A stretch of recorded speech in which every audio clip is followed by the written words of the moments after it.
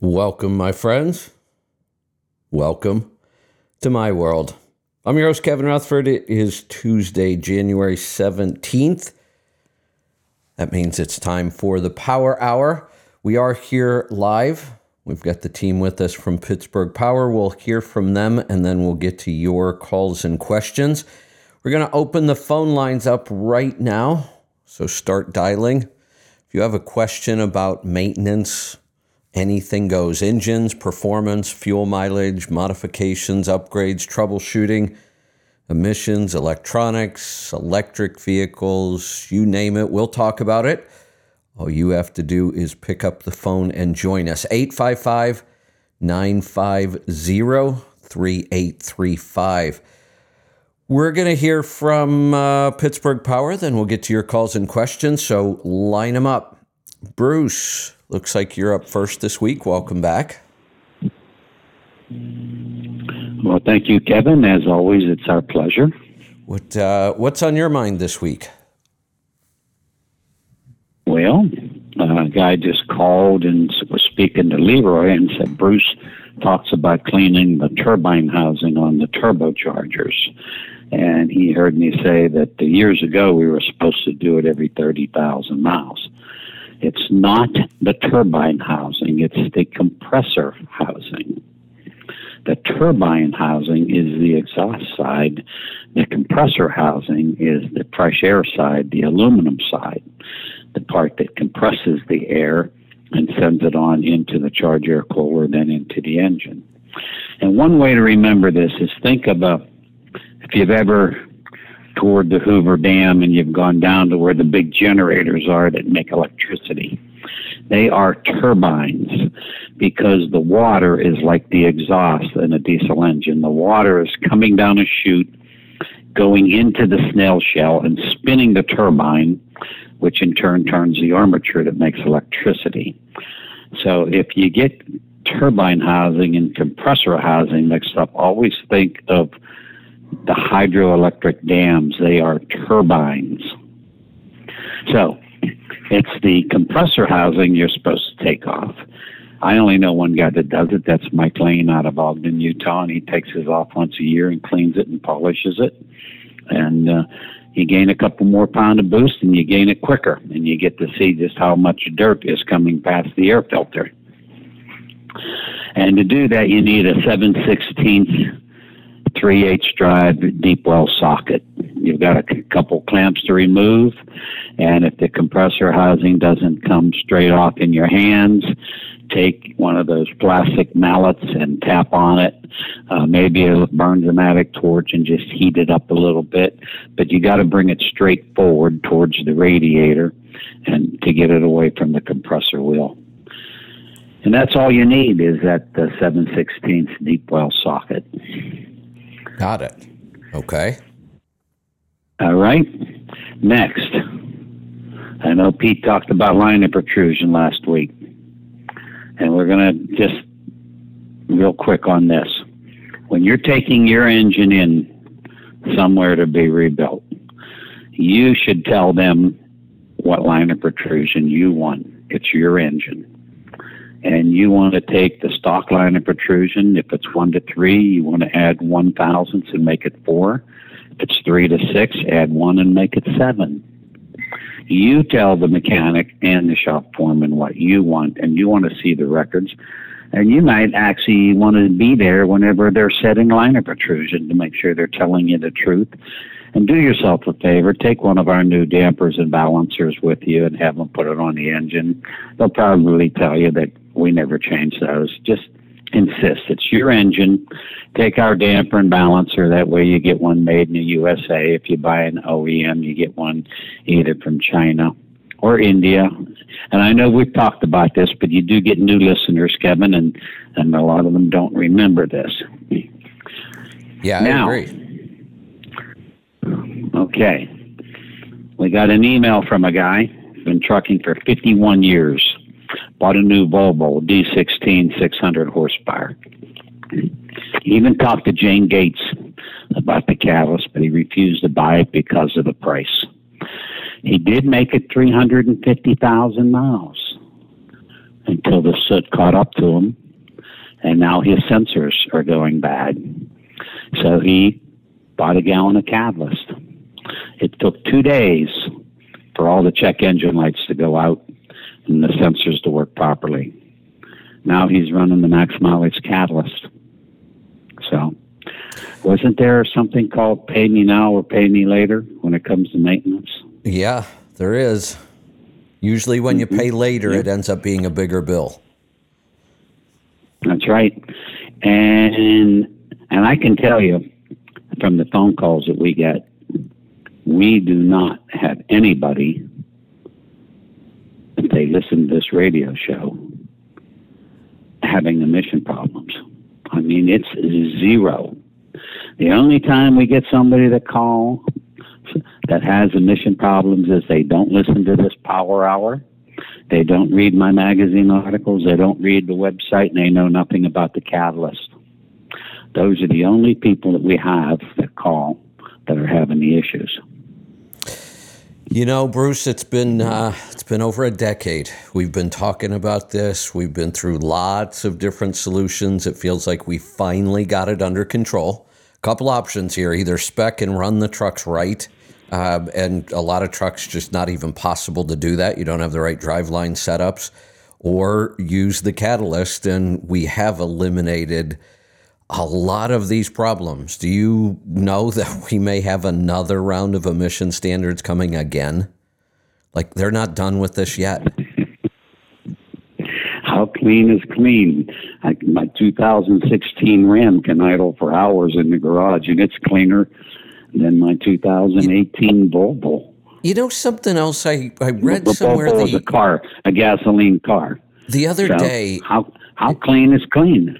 Yeah. I read something the other day, and it wasn't, I think it might have even been in a novel. I'm not sure. But I need to go follow up on this because I've never heard this anywhere else.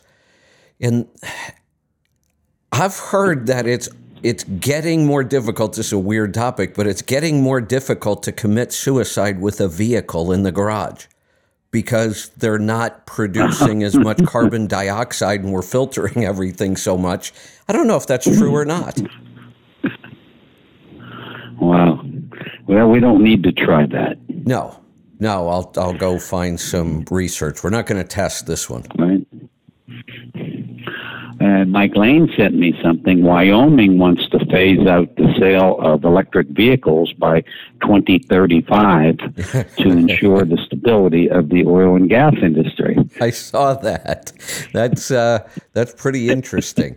You know, across the board, I don't want to get too political right now, but across the board, we are starting to see this separation of states and the federal government. We're seeing these more conservative states saying, no, we're just not going to do this stuff. Well, I just read at my sister's house in Florida, a bridge was wiped out by Ian going to an island that has 850 people living on it. And Charlotte County told them it's going to be 2 years before they build the bridge. The people got together and built their own bridge. They got it done in like 2 weeks or something, didn't they? It was some crazy number. Did you see that? Yeah, I did. Mm-hmm. That was incredible how fast they got that bridge back up.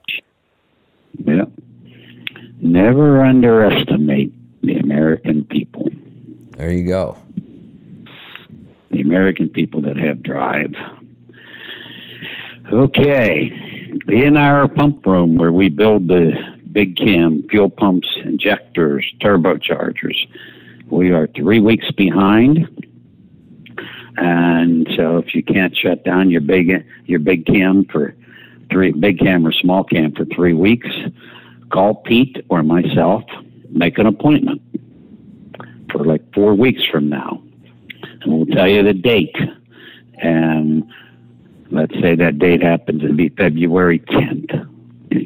Have that pump and injector at our place on February the 9th. We will do them on the 10th. They will leave either the afternoon of the 10th or the 11th and be overnighted back to you. But you have to call us to get an order number. because if pump and injectors show up and there's no order number, no piece of paper inside with the person's name, address, phone number, what they want done, we assume that it's cores that are being returned. So be careful about that. Got it. And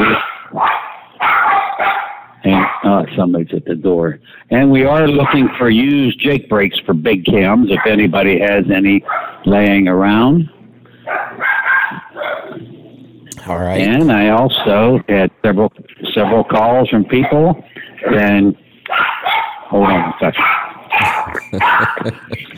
Bentley's a little wound up this morning. Yeah, there's people coming in. There's they have turbo boost gauges. They know what they mean, and they're able to tell me what they had in boost and what they've lost. And then we're able to talk about the problem, and most of the time fix the problem over the telephone. And that's the beauty of somebody having a turbo boost gauge. And that's all that I have. All right. Good stuff. Let's find out what's on Pete's mind this morning. Pete, good morning. Welcome back. Morning, Kevin. How are you doing today? Good. What's on your mind this week? Okay, so I don't have much. One thing I wanted to bring up was on the OPS. So the mailing labels that were bought from OPS that are UPS labels, our labels are now FedEx, are going to expire March 1st. If you have those, you can't use them anymore. And then also the samples. We had bought oil samples years ago. There was a date they would expire 12 months after you bought them. And that wasn't us, OPS that did that, and we can't change it. So if they have those, unfortunately, you cannot use them. Got it. I'll make sure people are aware of that. Yeah. All right. That is all I have. Wow. Okay. Easy week. Leroy, welcome back. Yeah. So I have a little bit of a funny story with some lessons learned. So I had a call a few days ago about a guy with like a 2005 ISX CM870 engine. That's the ISX with just DPR, no DPF or anything. He calls and says, we have it in our shop and we just did a rebuild on it and we can't get it started. And they have spent a long time trying to get this thing started, right? And it's sort of sickening to hear the number of things that they have tried to replace to get the thing to start. I mean, I'm talking like all new batteries. They put an ECM on it. They put new IFSM actuators on it.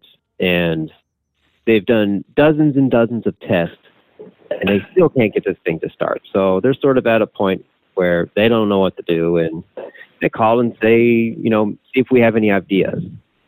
They've looked around the internet. They've tried most things. And I go through, I talk to them about what they've done, what they've replaced, and I'm sort of like, well, why did you replace the ECM? And, of course, they never know why. They just replace it because that seems right. the right thing, right? The thing doesn't start, just start replacing all the expensive things. Even more interesting than that was the batteries. They said it cranks just fine. I don't know why they put new batteries on it. I guess they thought that there was a difference between good power and bad power. I don't know. But it's kind of like changing out your wiper fluid, or not your wiper fluid, your headlight fluid. Yeah, we're switching from summer air to winter air for your tires. Right, yeah, they thought new batteries are different than old batteries. If the engine's cranking, the engine's cranking. Yeah, because that's what they said. They just said that's there and it cranks and cranks and cranks and does nothing. Yeah. And there's no smoke coming from it. I'm like, well, that's kind of interesting. I was like, it doesn't sound like it's even trying to fire. And then now they're going down a road where they want to replace the coolant level sensor and they want to do this and, well, maybe the EGR is bad. That's why it doesn't start. I'm like, no, guys, God. None of that. Yeah. I'm like, you really only need a few things to get this thing to start. I mean, if you just all of the sensors, you took the turbo off of it, if the injectors are there and they can be supplied fuel from the ECM, and you have a key switch power, this thing will start. It should fire, right? And we go round and round, and I was like, okay, well, maybe you have a bad connection somewhere. I was like, let's just start with the basics. We always say back to basics. So let's start with the basics. And of course, I already checked everything. No, it's not that. It's not this. I was like, okay, well, you're calling me, you know. I'm going to start at the beginning, and we're going to go back to all this. So he looks at the battery connections of the batteries they just put in, because sometimes people will put batteries in and then not clean the connections up and then just put these corroded terminals back on. Yeah. It's amazing. I don't know why. Maybe because you get paid per job, and as long as you get the batteries in, it's done. I don't know. So I was like, okay, we'll start, moving the harnesses around and from the battery. And they're doing that. They're doing this. They don't see anything. I was like, all right, well, let's start at the ECM and kind of work our way back. I was like, the first thing is we got to make sure the ECM has power. I was like, shake that, wiggle or shake the connector that goes into the ECM that supplies power. It's a 4-pin connector, and it has pretty large, I would say 12-gauge wires going into it, 12 or 14-gauge wires. They're just power and ground. I said, start there. See if that does anything. So that's the first place I said. They shook it, and immediately they said, oh, the lift pump came on. Which, on the automatic engine, if you turn the key on, everybody knows you get that loud, annoying lift pump. I was like, you guys have turned the key on and never noticed the lift pump didn't come on? Oh, boy. I'm like, no. And then I was like, well, try to start it now. They start it, fires right up. No way. Oh. So the whole time, we never realized the lift pump never came on, which should signal to you as the person working on it that the ECM has no power. It's the ECM never booted up. It never even tried to start. All they were doing was just spinning the starter. Yeah. Wow. The whole time. Unbelievable. I mean, and the moral of the story is not only is most of the time it's simple. I mean, they always say, keep it simple, stupid. But the other thing is these guys, out of the days they've worked on it, they never hooked a laptop up to it. No way. Because I was like, if you would have at least tried to hook a laptop to it, you would have seen that it wouldn't have connected because the ECM didn't have any power. So one of the things we've talked about for years is, with a lot of new technicians coming in and, all this reliance on the computer and codes and all that, we feel like some people have forgotten how to be a mechanic. They're just depending on the computer to do things. This seems like a case of we didn't have anybody involved who had any mechanical understanding of how this engine works, and they really didn't understand the electronics. They didn't bother putting a laptop to it. Who the hell are these people? Do they not even have the basic understanding of what makes a diesel engine run? Because like you said, it is a really simple process. There isn't much required to get a diesel engine to start. I mean, I know the electronic part scares a lot of people, and there's a lot of black magic to people, but I mean, just to think about the ECM needs battery power. Right. That seems like a very simple thing. Let's start there. I was just, there was a lot of symptoms. This crazy idea that let's replace the batteries. Well, why? If it's cranking, it's cranking. Check the voltage, whatever you want. But a battery's a battery. Either it's working or it's not. To think that we'll just randomly replace them is such a waste of time and money. Oh, yeah. It's very sad. And like I was going to say, there's so many symptoms that the ECM wasn't even on. Like There was no smoke coming from the lift pump never came on. I mean, they said that the tach wouldn't jump because I said that's one thing that I always check for is when you try to start your truck and it doesn't start, does the tach move? Because if the tach's not moving, you either have no crank signal or the ECM's not turned on. Typically, when you try to start, you'll see the tachometer come up to maybe 100 or 200 RPM, depending on your starter. But it's something like 150 RPM. But they never looked at any of that. It was amazing. It's sad and amazing at the same time. Yeah. So, Leroy, were these people customers of ours? No, they weren't customers of ours. And how many hours did you have with them? It was a pretty quick phone call, maybe 15 minutes or so. Okay. See? Hey, this doesn't have anything They would to have do been a with, customer. with what we're talking They would have about. been a client and go called ahead. us earlier when it first happened. Look at the days and the thousands of dollars they would have saved. I know.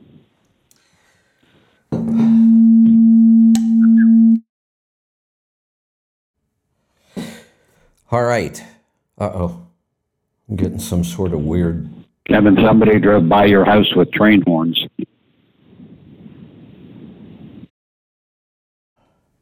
But- Now, I'm actually Yeah, getting... that's all I had this week.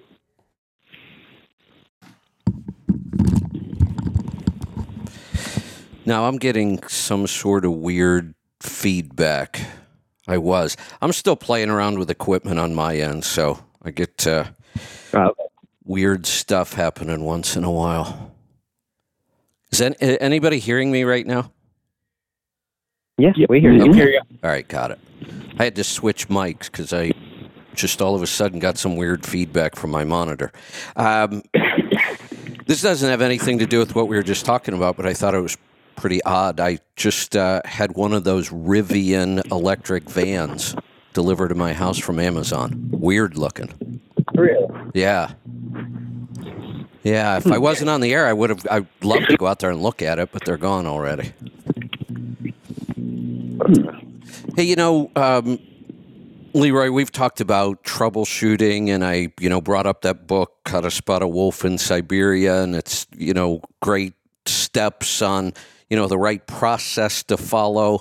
One of the things that maybe we didn't talk about, though, and that's the case here, you could be an awesome troubleshooter. You could know that book inside and out, but if you don't understand what you're trying to troubleshoot, that book would be worthless. And that sounds like the case here. They didn't have the basic understanding, so to be able to troubleshoot for them wasn't going to work. I mean, even if they used that book, step by step, it's not going to work. Because when they're sitting there and it doesn't even dawn on them, the lift pump isn't coming on. All the batteries are either working or they're not. It's like they just didn't have the basic mechanical knowledge at all.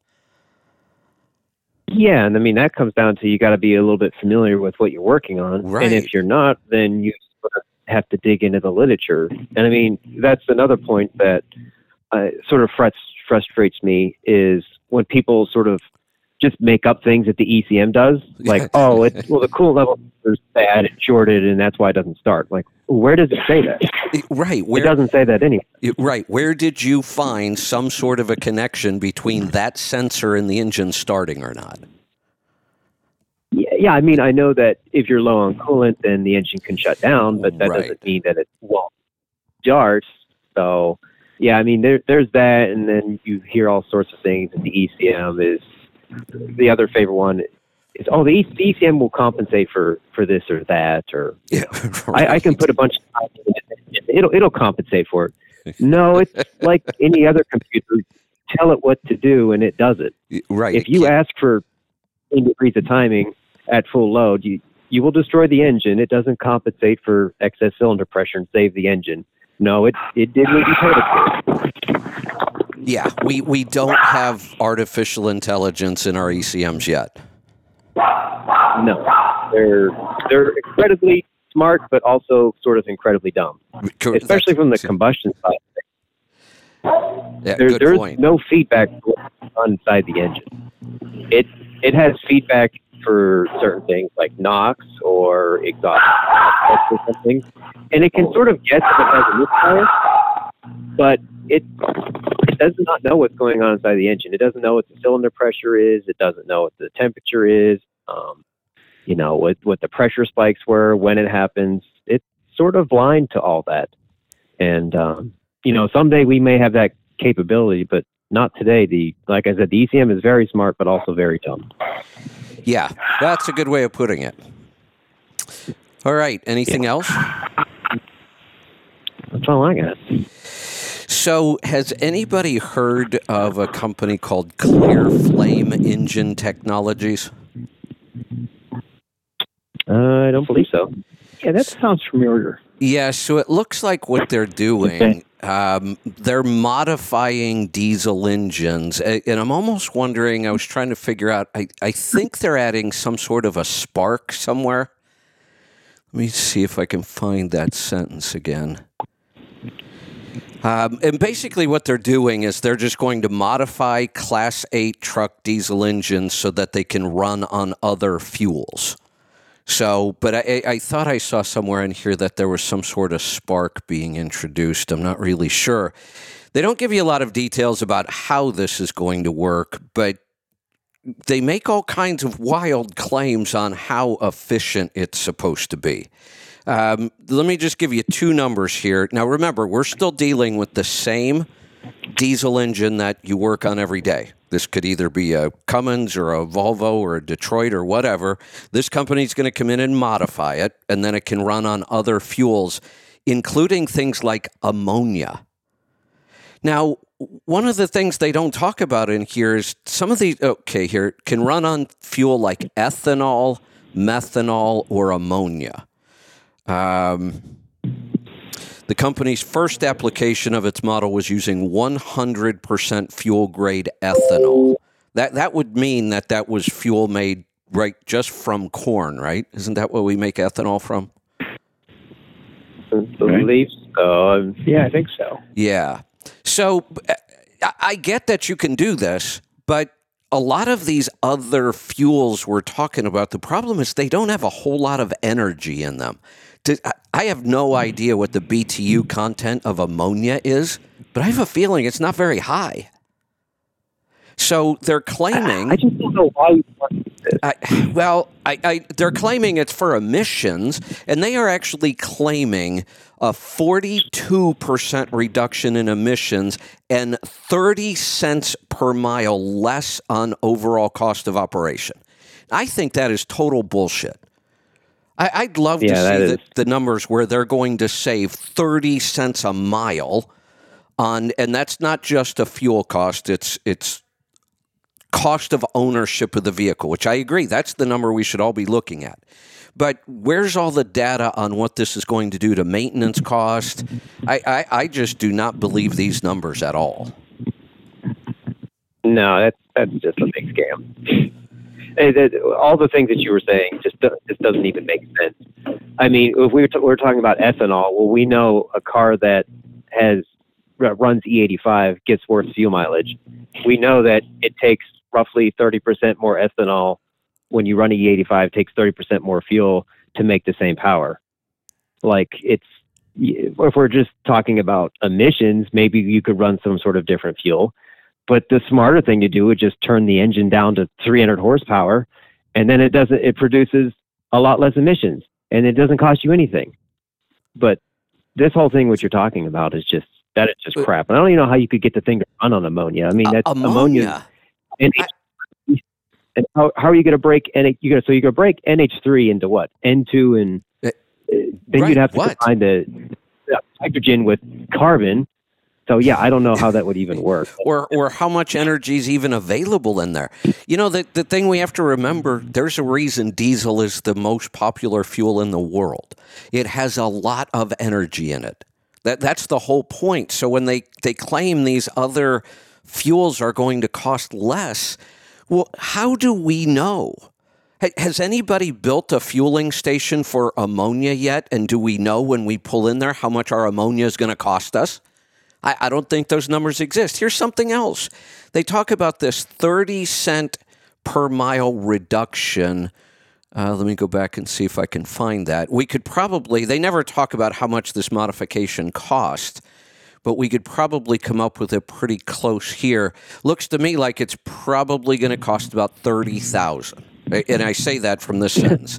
The study's pricing model demonstrates motor carriers can reduce their total cost of ownership per mile by 30 cents by switching to Clear Flame's ethanol-powered engines. This means they could recoup the price of engine modification in under a year. So I'm thinking 30 cents a mile, 100,000 miles a year, roughly $30,000 is what you'd have to recoup, and they're claiming you could do it in under a year. So maybe it's 20-some thousand. But then I get to this sentence.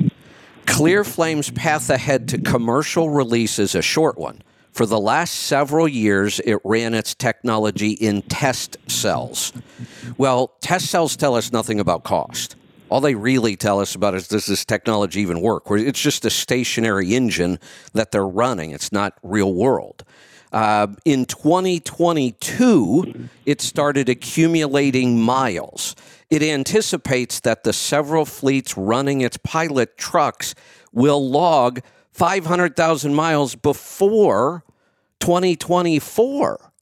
We haven't even put 500,000 miles on a single truck with this technology yet, and they're making claims that it's 30 cents per mile cheaper to own this truck. Where did they come up with those numbers? Yeah. And when an article says technology, that's just another word for a scam. Yeah. Not technology, scam. It's the same thing. Kevin, let's turn back the hands of time. We tried natural gas. Yep. We tried propane.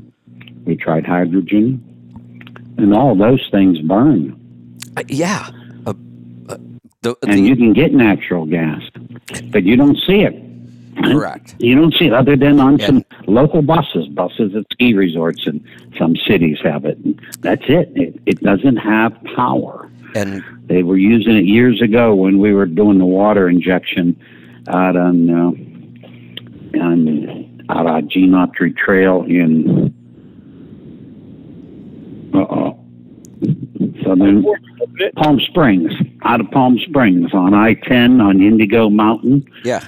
And Mark Chappell, the Cummins engineer that was working with us, and we're driving through Palm Springs, and they had natural gas buses, and he said, yeah, they're clean, but nobody likes them because there's no power. Right. And when you're riding buses in ski country, and you look and they're going up a slight grade, and if you're sitting in the right front seat, you look where the operator's foot is, it's always on the floor. Yeah, we're back to the fact that you can only inject so much fuel into the cylinder at a time, and that fuel has a certain amount of energy in it, and that's what's going to determine how much power we get out of that engine. And diesel still has more concentrated energy than any other fuel. And like I said, when it comes to ammonia, I'd love to see what the BTUs are there. I'll bet it's really, really low.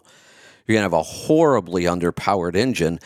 The other thing nobody seems to want to talk about, we did all this testing with natural gas. The one number that stuck in my mind from those tests, and it was Cummins and Roush that came up with this number, they said the maintenance cost on the engine itself, not the whole truck, but the maintenance cost on the engine running natural gas doubled. They never explained why or what was happening. But one of the things I was shocked about is if you're going to read an oil sample from a natural gas engine, you have to start all over. Everything about reading an oil sample is different. You're looking at all kinds of different contaminants and different problems. And I've looked at some of them. I'm pretty well lost. I mean, that's how different it is just putting that different fuel in there. And I mean, you would think it's supposed to be a cleaner fuel, so there should be less problems. You would think, but less maintenance. Yeah, there are things we don't necessarily think of. It's a different fuel. You might release some sort of contaminant from that fuel that would attack the seals inside the engine. Nobody ever paid any attention to that because we didn't run natural gas. These engines weren't designed for that fuel.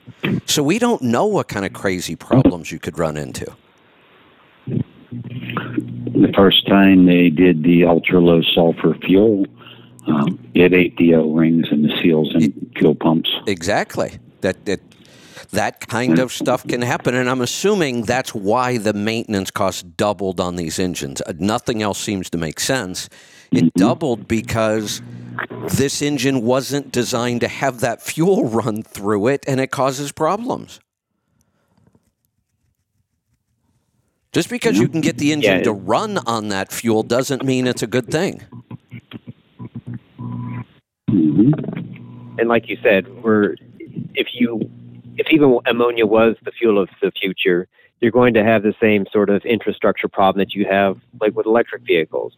Yeah, they don't take as much power, but where does it all come from? Right. Who makes it? How much it costs? You're going to have to put up new buildings, etc. Like, it doesn't make any sense to do that. Well, and there's another thing that bugs me about the cost. When they say, we're going to save 30 cents a mile. Well, you don't know long-term maintenance costs, so we know you're lying about that.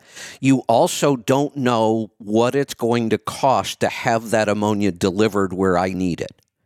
That's going to change. And then you have to understand that all of these alternative fuels, if they become mainstream, they will be taxed, which they're not being taxed right now. And that number doesn't show up in your expenses. So this whole push to keep making vehicles even cleaner, we thought we got through this decade and we're over it. I don't think we are. I think we're still going to have to deal with this kind of crap. So if somebody is at home right now and you have a bottle of ammonia, put some out on your concrete driveway and hit it with a Bernzomatic torch and call us and tell us what happened. Shouldn't we put out some sort of disclaimer on that? A what? Some sort of a disclaimer, so if somebody burns down their garage, they don't blame it on us? No, I said outside. Oh, okay. Okay.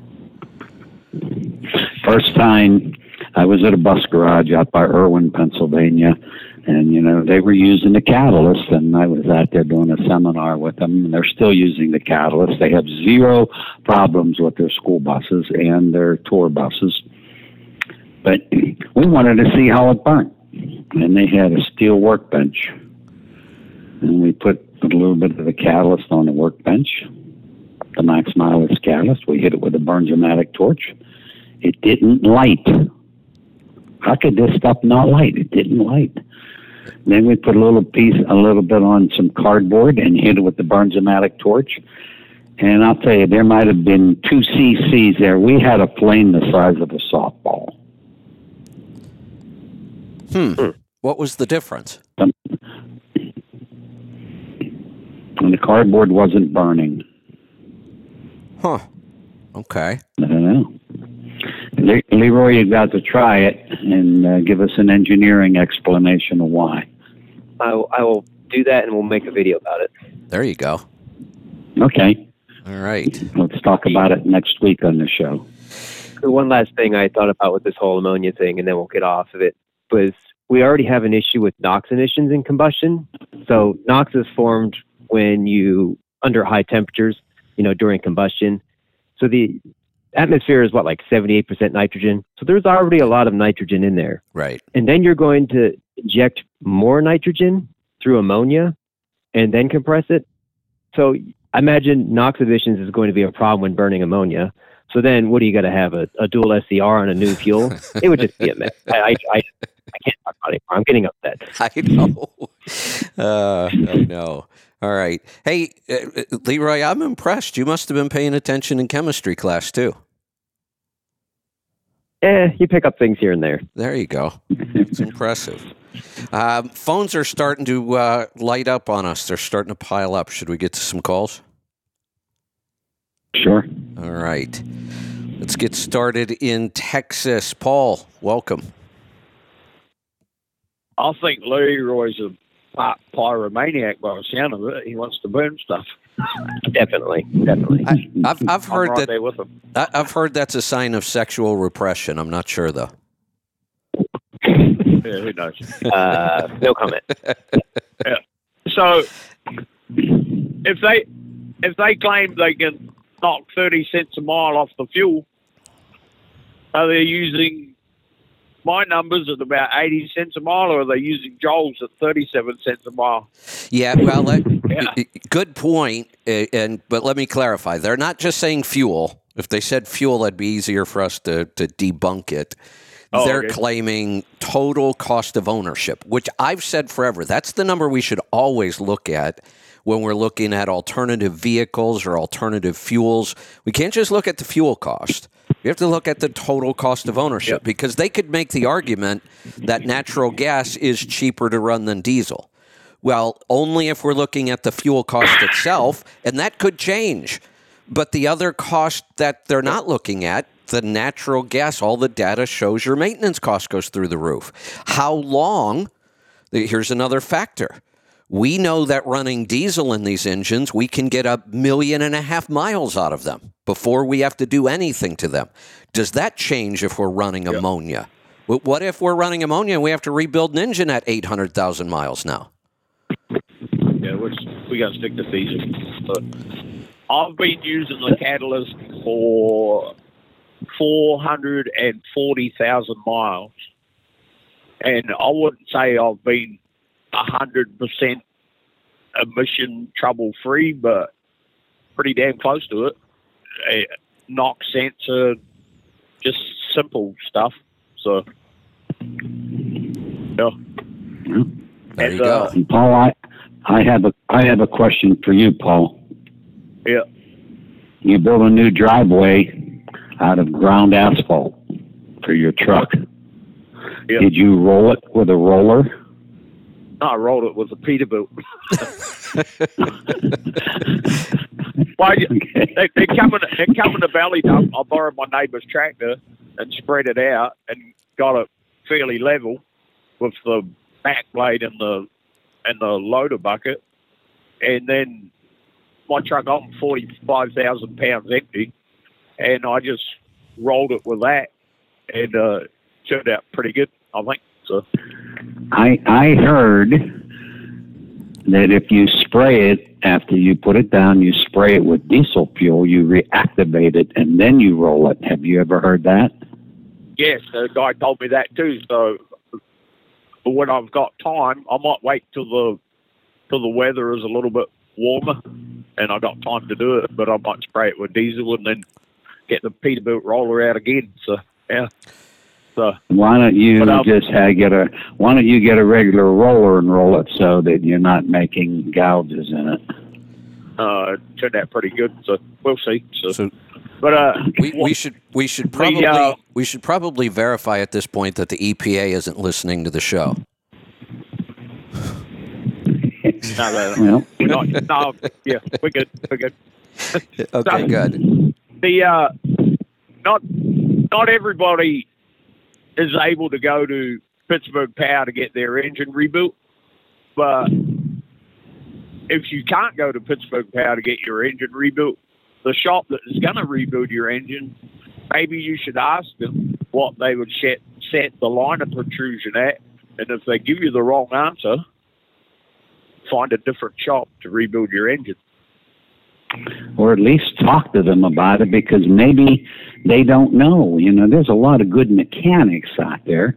They don't know about turbo boost. They don't know about how to check a charger or cooler. They're great on brakes. They may be great on putting rod and main bearings in. They may be great on putting liners and pistons in. And they just don't know about liner protrusion. They're so busy working every day, they don't have time to read. They don't have time to go to the Louisville show and talk to engineers. They just don't have time.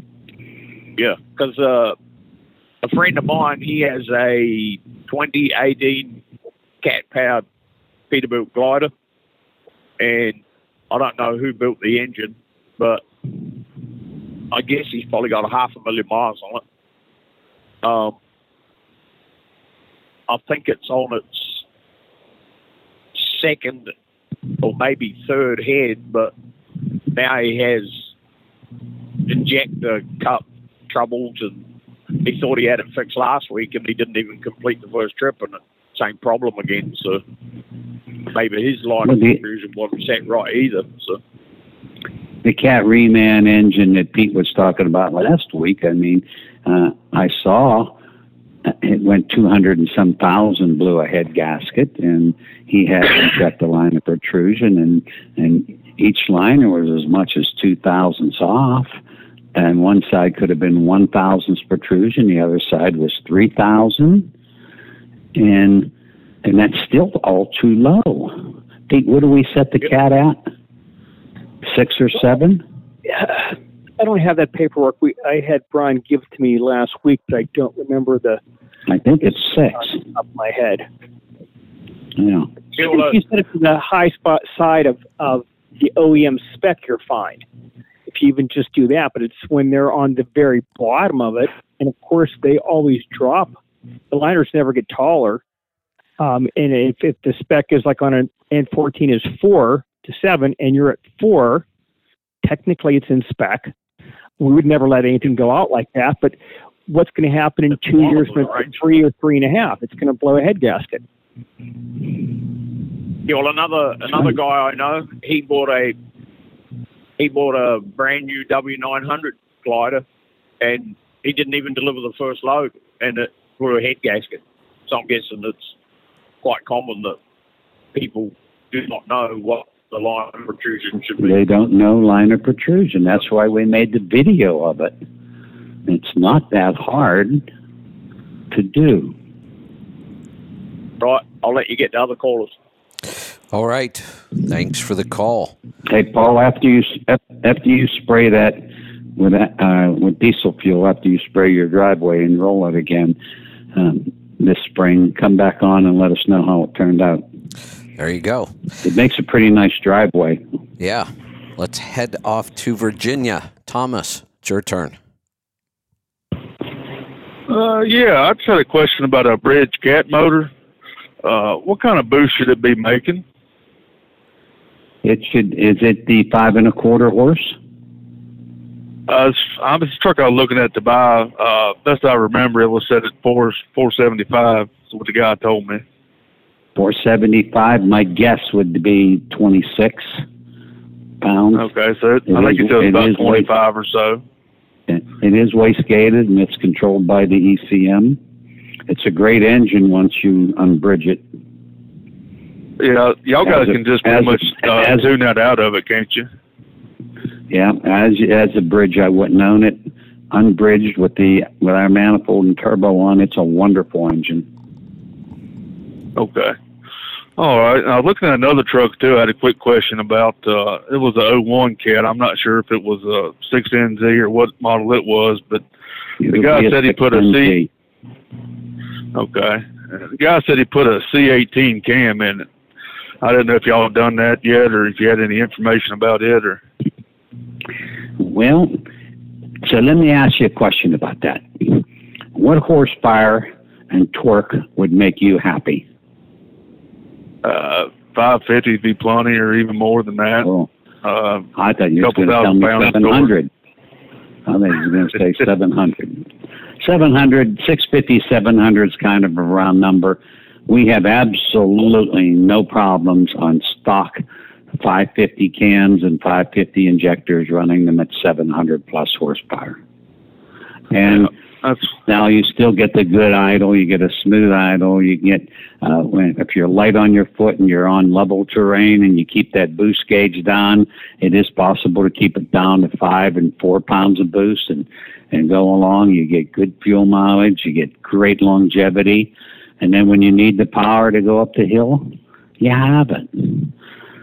I always say if we can take you across Interstate 80 in Pennsylvania at 80,000 pounds and you never touch the shifter, and that's going up Clearfield and Snowshoe Mountain, isn't that enough power? Oh, that's more than enough, yeah. Yeah. You never have to touch the shifter on 80 in Pennsylvania. That's kind of enough. Now, the guys that want 800 and 900 and 1,000, that's a little different. I was just curious why he put the cam in, and I hadn't really talked to him too much about it yet, but I just didn't know why he'd want to do it if he didn't have to. But yeah, it's a marine camshaft. Some people like them. Some don't mind some tell me it lopes at an idle. Some people like the lope. You know, you can take our old firebox and put it on a stock 6NZ and rewire one of the sensors and put it on power level 7. It'll sit there and lope and boom, boom, boom. And it sounds neat, you don't want to sit there and let it do that for a long time. But I do have a video of it if you'd ever want to see it. Okay. Yeah. Are you in Texas? No, I'm in Virginia. Oh, okay. I was going to say, our customer Billy Bell figured how to do that. He's over in the western part of Texas, and if you're ever in that area, you could stop by and he'll let you hear what it sounds like. Okay. Would you be more likely to stay away from the one with the C18 cam in it, or would it not bother you at all? Or no, I would. What kind of truck is it? It's a 01 Freightliner Classic. If the truck is really nice and it's a fair price, and it's a truck that you want, I would still buy it. And then if the cam doesn't suit you, just change the cam. If it works for you, then leave it in there. That's read up on one thing. A lot of people. I would not stay away from the truck just because of the camshaft. Okay. But I also looked up, and it looked like a lot of people change the injectors when they put that cam in there. I don't think he did that. I didn't know if that was have any effect on it or not. But okay. Well, I appreciate the show, guys. Just hold on one second, Leroy. On the dyno, when we take a 550 and we tune it properly, on average, what horsepower do we see to the flywheel? To the flywheel? With just a 550 file? No, with our tune and manifold and turbo. Guy wants a really good running cat. What do we usually see horsepower to the? Tell me horsepower to the ground, and I'll convert it to the flywheel. Yeah, I mean a good running one where the guy's happy with it. I'm talking probably somewhere between 580 and 6 1/4 wheel. 580 to 630 is where a lot of them land up. Okay, so let's take 630. That's 741 horsepower. You can get that out of a bridge pretty easy with y'all's turbo manifold. Yes, sir. What's the bridge in? What kind of truck? It's in a T600. It's actually a little bit cheaper truck. Well, the guy's asking cheaper for it anyway, but... Does it have a 13 or an 18 speed? 13. What rears? I believe, if I'm not mistaken, it was 358s is what he told me. Or 355, somewhere in that area. Is the truck in nice shape? It's decent, yeah. I mean, he did a lot of work to it. He said he had a bunch of receipts to back everything up, a bunch of drivetrain work, bushing, steering box, and a bunch of stuff like that. Which truck is nicer? I really don't know, to tell you the truth. I haven't been to look at either one of them yet, just by what you can see on the internet. Okay. But I'm going to go this weekend and look around at them. Well, how much is the T600? $20,000. Ooh, that's cheap. How much is the Classic? I believe I can get him down to, I think he said 28 was at least he'd take for it. Okay. But it's got an 18 speed behind it, but... I like a T600, so that would be my choice. I figured that'd be the best bet for fuel mileage, too. Yeah. Huh. Okay. All righty, guys. Well, I appreciate y'all's time, man. Thanks for the call. Let's go to Georgia. Eric, welcome to the program. Yes. I was going to give you my 2 cents worth on alternative fuels. I have a friend that has a 1,000-cow dairy farm, and they run methane generators that they create the methane from the cow poop. Okay. And there's several things that happen. The exhaust is so acidic that it would rust the buildings around it. So we had to run it like 200 feet out. We actually buried the exhaust underground, put it, and the exhaust is in the middle of a cornfield. Holy cow. Because it's so acidic. Yeah. Like your tin buildings, like our shop and everything would rust. Yeah. They're very hard on valves. You have to put a head on it. They keep 2 heads in the machine shop at all times. Now, that being said, when that thing's running, like in the winter, it heats the shop because we have a heat exchanger on the radiator. Right. So they can heat their shop for free. It saves when it's running. I think maybe about 5 years ago, it's probably more now, that I had asked them this just out of interest. When it's running, it saves them somewhere around $12,000 a month in electricity for the barns. Yeah.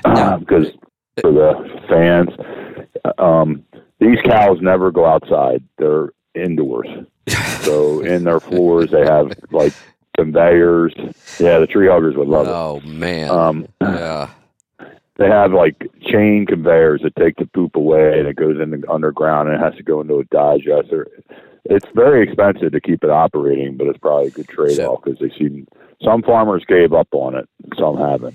So here's the thing we have to think of. This is a good example of methane, using methane, and then all the other problems that occur and the cost. And this is pretty telling if some farmers have stuck with it and some have kind of given up on it. We have to remember, all of their methane is free. With free methane, they're producing all of their own methane. They're not buying it from somebody. Well, right, they have to buy all the equipment and the infrastructure, right? But but let's think about this. Let's think about this. If we're going to use methane in a truck, somebody's going to have to make that investment into equipment to produce methane, and then they have to make a profit on the methane, or there's no point in doing it. So it's the profit part that's going to... Yeah, so if people who can produce their own methane can't find enough savings to make this worth it, and we're talking about running simpler engines and heaters and generators and things like that. We're not talking about running a diesel engine that has 127 computer chips on it.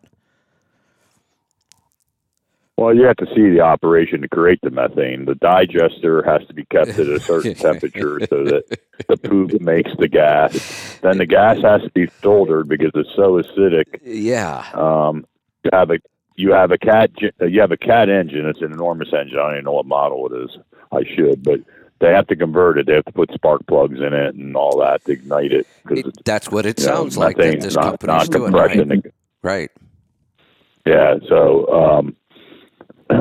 But the maintenance costs of those alternative fuels, I mean, when you're milking 750 to 1,000 cows, I mean, you could probably absorb some of that, but the infrastructure of it has to be rebuilt. Like they're coming up on where they have to completely drain the digester, which is 2 million gallons of shit. And because it has to be agitated, it has to have agitators in there. Man. To keep, because you got to keep that stuff moving, so that the gas comes out of it. Yeah, it's a lot. I mean, it's pretty technical. It sounds like a lot. I think, and I never asked them, it's none of my business really, they probably got a tree hugger grant from the government to build it, because it had to cost millions and millions of dollars. I'm sure. We paid for it. I'm sure of it. Yeah, probably. Yeah, right. Probably. But whatever. I mean, it's out there. I guess when it applies to us, because somebody's going to lose money. Yeah. Yeah. But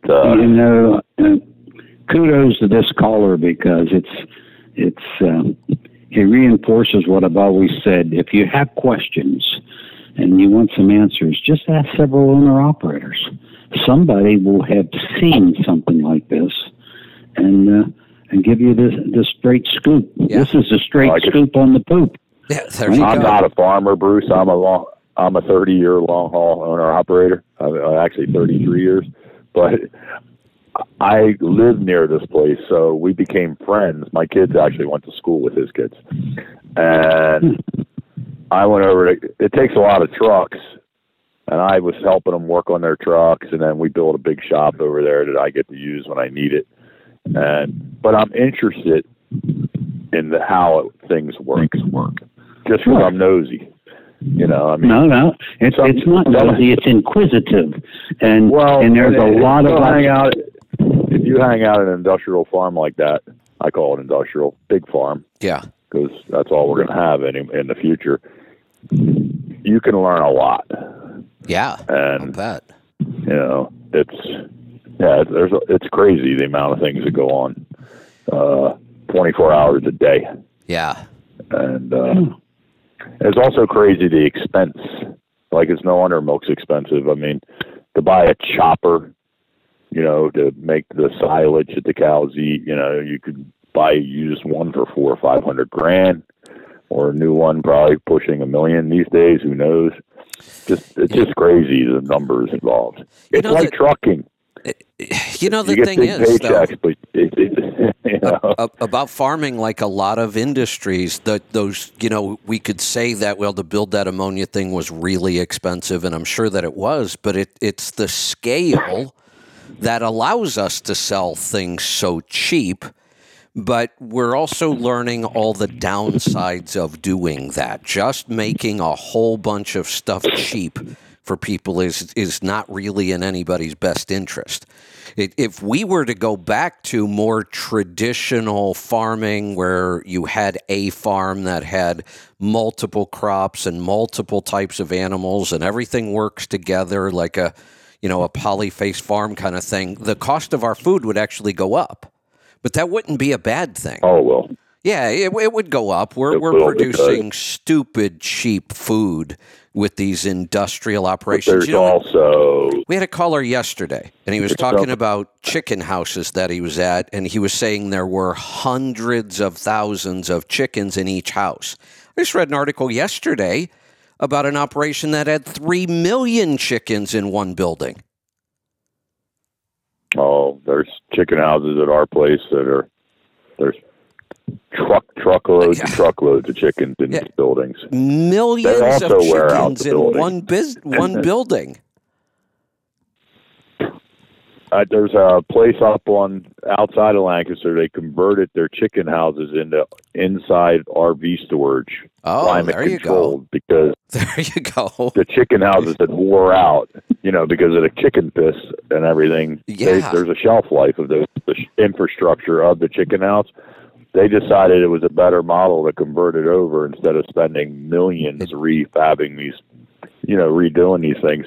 And I believe those RV inside storage things are full. I think they're making a killing off of it. If I had one close enough, I'd store mine inside. I may build something believe myself. Believe it or not, I talked to the guy because he's also in the trucking business. There's most of the RVs in there are owned by people who live in other countries, and they come to the United States and spend like a month or 2 months just cruising around, and then they'll park the RV back in there.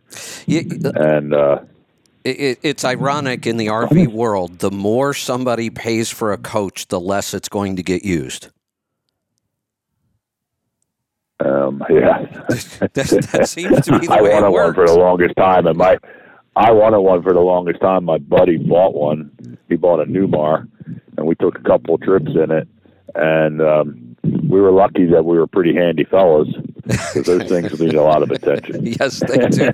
If you put a lot of miles on them, they really need a lot of attention.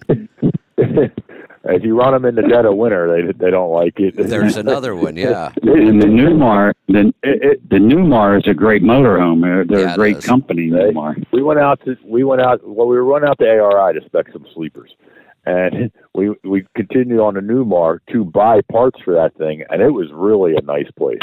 I mean, they have a helicopter pad and all this stuff. It was quite the experience. But his coach was a 2012. And it needed to go back to Newmar. That was the biggest problem, is it needed to go get updated, like all the electronics. Right. Because stereos and the controls and stuff, they're 6-8 years old. I have a funny story about that. I think you have a country coach, right? You have a country coach. I have a country coach that was in 07. So right, so they haven't built them for a while, so it has to go to Country Coach to get updated. They stopped building the Country Coach in 2010, but a lot of the executives, when the company went out of business, several of the executives either bought the building or they rented the building. So it's the same original factory. And I take it back to them. Yep. They have all the original cabinet makers still working there. And so I still get work done, and it's like factory. I mean, they have a YouTube channel that I watch periodically. That's cool. Yeah. It's just you can't. You can't buy anything newer than a 2010 in Country Coach. That was the last time they made one. But I updated all of my electronics myself, and it was pretty. So think back to 2007, what big flat screen TVs were like. Because this thing had a really big flat screen TV from 2007. I went to take that thing out. I had to get help. That thing must have weighed 80 pounds. It was huge. And then... what about all your controls for your heating and air conditioning and stuff? Because his was all pad stuff, push pads. Yeah, mine, it was all kind of junk. Mine was still mechanical on everything else, so I don't have that problem. Oh, you're lucky. Yeah, I don't have that problem. But the other thing... The cabling for the TVs to the stereo. So in the front of the coach, it's got a 7-speaker surround sound system, 3-channel, 7-speaker. In the bedroom, it's got a 5-channel, 5-speaker, 2-channel surround sound.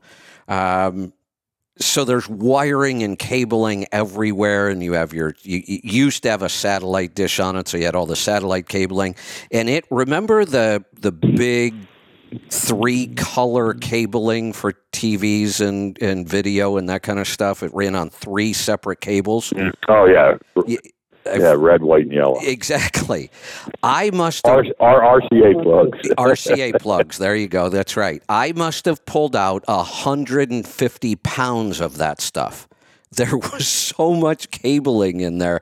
And now it's drop dead simple. You know, I put a 30, but probably a 20-pound flat screen TV up there, and it all runs off the internet, so there's no connections to anything anymore. I don't have a DVR or a satellite dish it sits up there, and it's wireless to the internet, and all that cabling is just gone.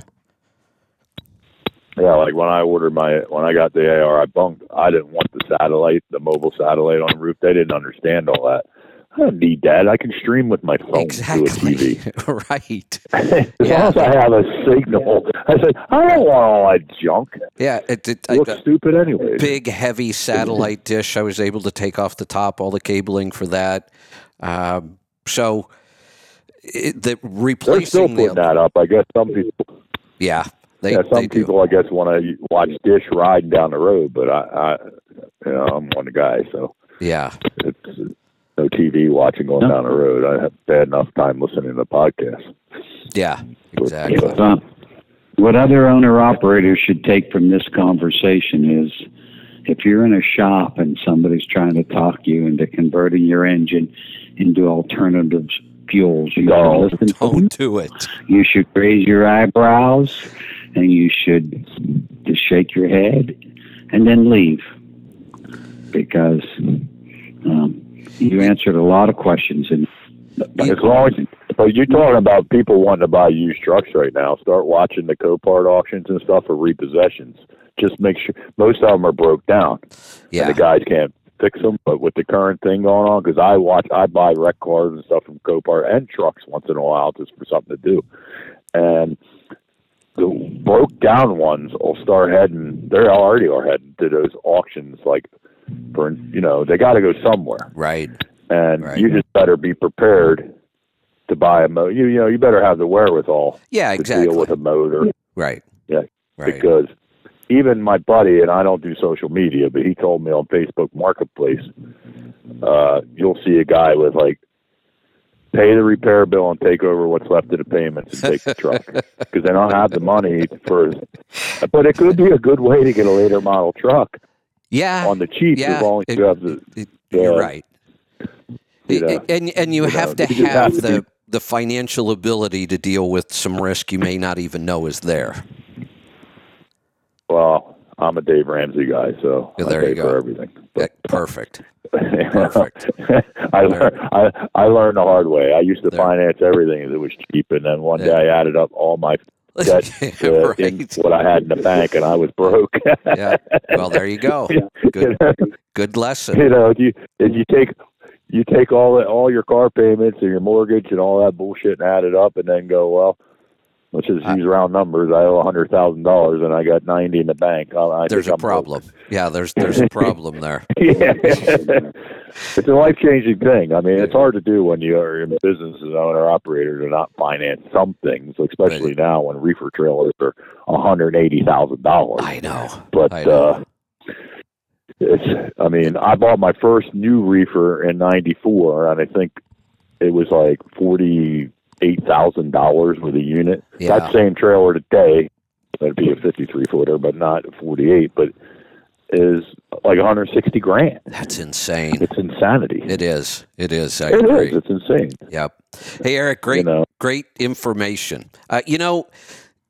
For an owner-operator to look at these alternative fuel vehicles, to me, the analogy is it's kind of like investing in cryptocurrency. You can make all kinds of wild claims about this stuff, but we have no historical data to prove anything. That to me is just way too risky. Let's go to Florida. Randall, welcome to the program. Hey, Kevin, second time calling. Pleasure to talk to you again. What's on your mind today? Well, first call I had to you was with tire pressures, and I've been running my trucks at 100 on the drives and 110 on the steers, and hauling 20,000 pounds. I'm averaging close to 9 miles a gallon. Excellent. And hauling 40, I'm getting around 7.5. So I don't think that's too bad because I go through both mountains, mountains on both coasts. But I got to looking around and thinking about the whole ammonia thing. Yeah. And I did some lookups on the BTU values. So hydrogen has 51,500 BTU per pound of energy. Okay. Ammonia has just about 8,000 BTUs per pound. So the only way I can think of ammonia being any kind of a viable fuel as a hydrogen carrier, and that got me thinking, well, how do you do that? Does every truck have a fuel cell in it now with a big tank of water? It converts to hydrogen and oxygen? I don't think that's what they're talking about here. I don't think that sounds really complicated to me. Yeah, the whole thing sounds like something out of Future World. Yeah. It just doesn't make much sense. Look, I understand natural gas and propane, and even those, we know they're light on BTUs. Propane generators, I've had several of them in RVs, they're nowhere near as good as a diesel generator. Just give me a good diesel generator. I don't like propane generators. They're not efficient. There's not enough energy in that fuel. And then you look at something like ammonia. It sounds like it has almost no energy in it. So you're right. There has to be something else going on here. Yeah, and they're being coy about it. Well, they're probably being coy because it's not quite working. Exactly. Yeah. Yeah. And then we look at all the downsides. How toxic is ammonia? We have issues. Well, we use it to clean stuff. Yeah, we have issues with fumes, and ammonia will destroy your lungs. There's all kinds of problems here. Yeah, well, what was that whole thing in World War I? Oh, yeah, mustard gas. Chlorine's pretty close to ammonia. Yeah, it is. Yeah. I'm not sure I want that coming out my exhaust. That's just me. The whole thing's just too weird. And then they all make all these wild claims. And my question is, where did you get this data? You just admitted you don't even have a truck that's run to 500,000 miles yet. Won't be for another year plus before your first real truck on the road even gets to 500,000 miles. What if at 500,000 miles your one box is wiped out? Oh, it won't even take that long. Right. What we don't know what this stuff's going to do to emission systems. Right. It's just You know, here's what I think is going on with companies like this. I think that all of these companies, we've talked about it before with solar and wind and ethanol and government subsidies. That's what all this crap is about. Go form these companies, get all these government subsidies and tax breaks, lie about your technology, and then eventually you'll just go out of business and people will leave with pocketfuls of money. Yeah, and it's an open secret that that's how Elon Musk made his fortune with Tesla Motors. And I wish he wouldn't have. I wish they would have just... I know. I have a feeling that Elon Musk would have brought an electric car to market without any tax dollars if he would have had to. And that's how it should have happened. Yeah. So I guess from a business point, taking the subsidies was the smart move. For him, it was. That doesn't mean I like them. That was all our money they used to develop this. And now I have to pay him $80,000 to buy one of his vehicles that my money was used to develop. Exactly, and I can't afford one of those cars. Right. Besides, I don't want that kind of short range. Yeah. No, we're totally screwing this whole, green transition up. It's nothing but a giant money grab. Yeah. Yeah, I mean, from my perspective as a driver, I think the best way to get more efficiency out of these vehicles isn't with aerodynamics. It's with better metallurgy, so our engines can run a higher compression and burn more of the fuel, get more of the energy value out of it. Why not all of it? Because honestly, if we were to look at it, there's not a lot of room left in engine efficiency. We're doing a pretty damn good job of burning all the fuel. And then in a case where an engine might not do it as efficiently as it should, the catalyst, we know if we're cleaning up emissions and we've eliminated emission problems, you've got to be burning more of the fuel because it was the leftover unburnt fuel that was causing the problems. There's not much left there to tap into. True. But in aerodynamics, there's still a lot to gain. Part of the problem is in aerodynamics with internal combustion engines, we're just so limited in the shape of the vehicle. The shape of the vehicle has to have a large front end because of the cooling. That's why the Tesla truck looks so bizarre, but it has an amazing drag coefficient. Well, we could always take a cue out of Formula One and put the radiators on the sides of the truck. I think part of the problem, and I run into this in my coach, I was shocked when I had to go change that Charger cooler. Leroy, how big is that thing? Mm-hmm. Sizable. It's a pretty big monster Charger cooler. It was huge because it's on the side. That's how coaches are.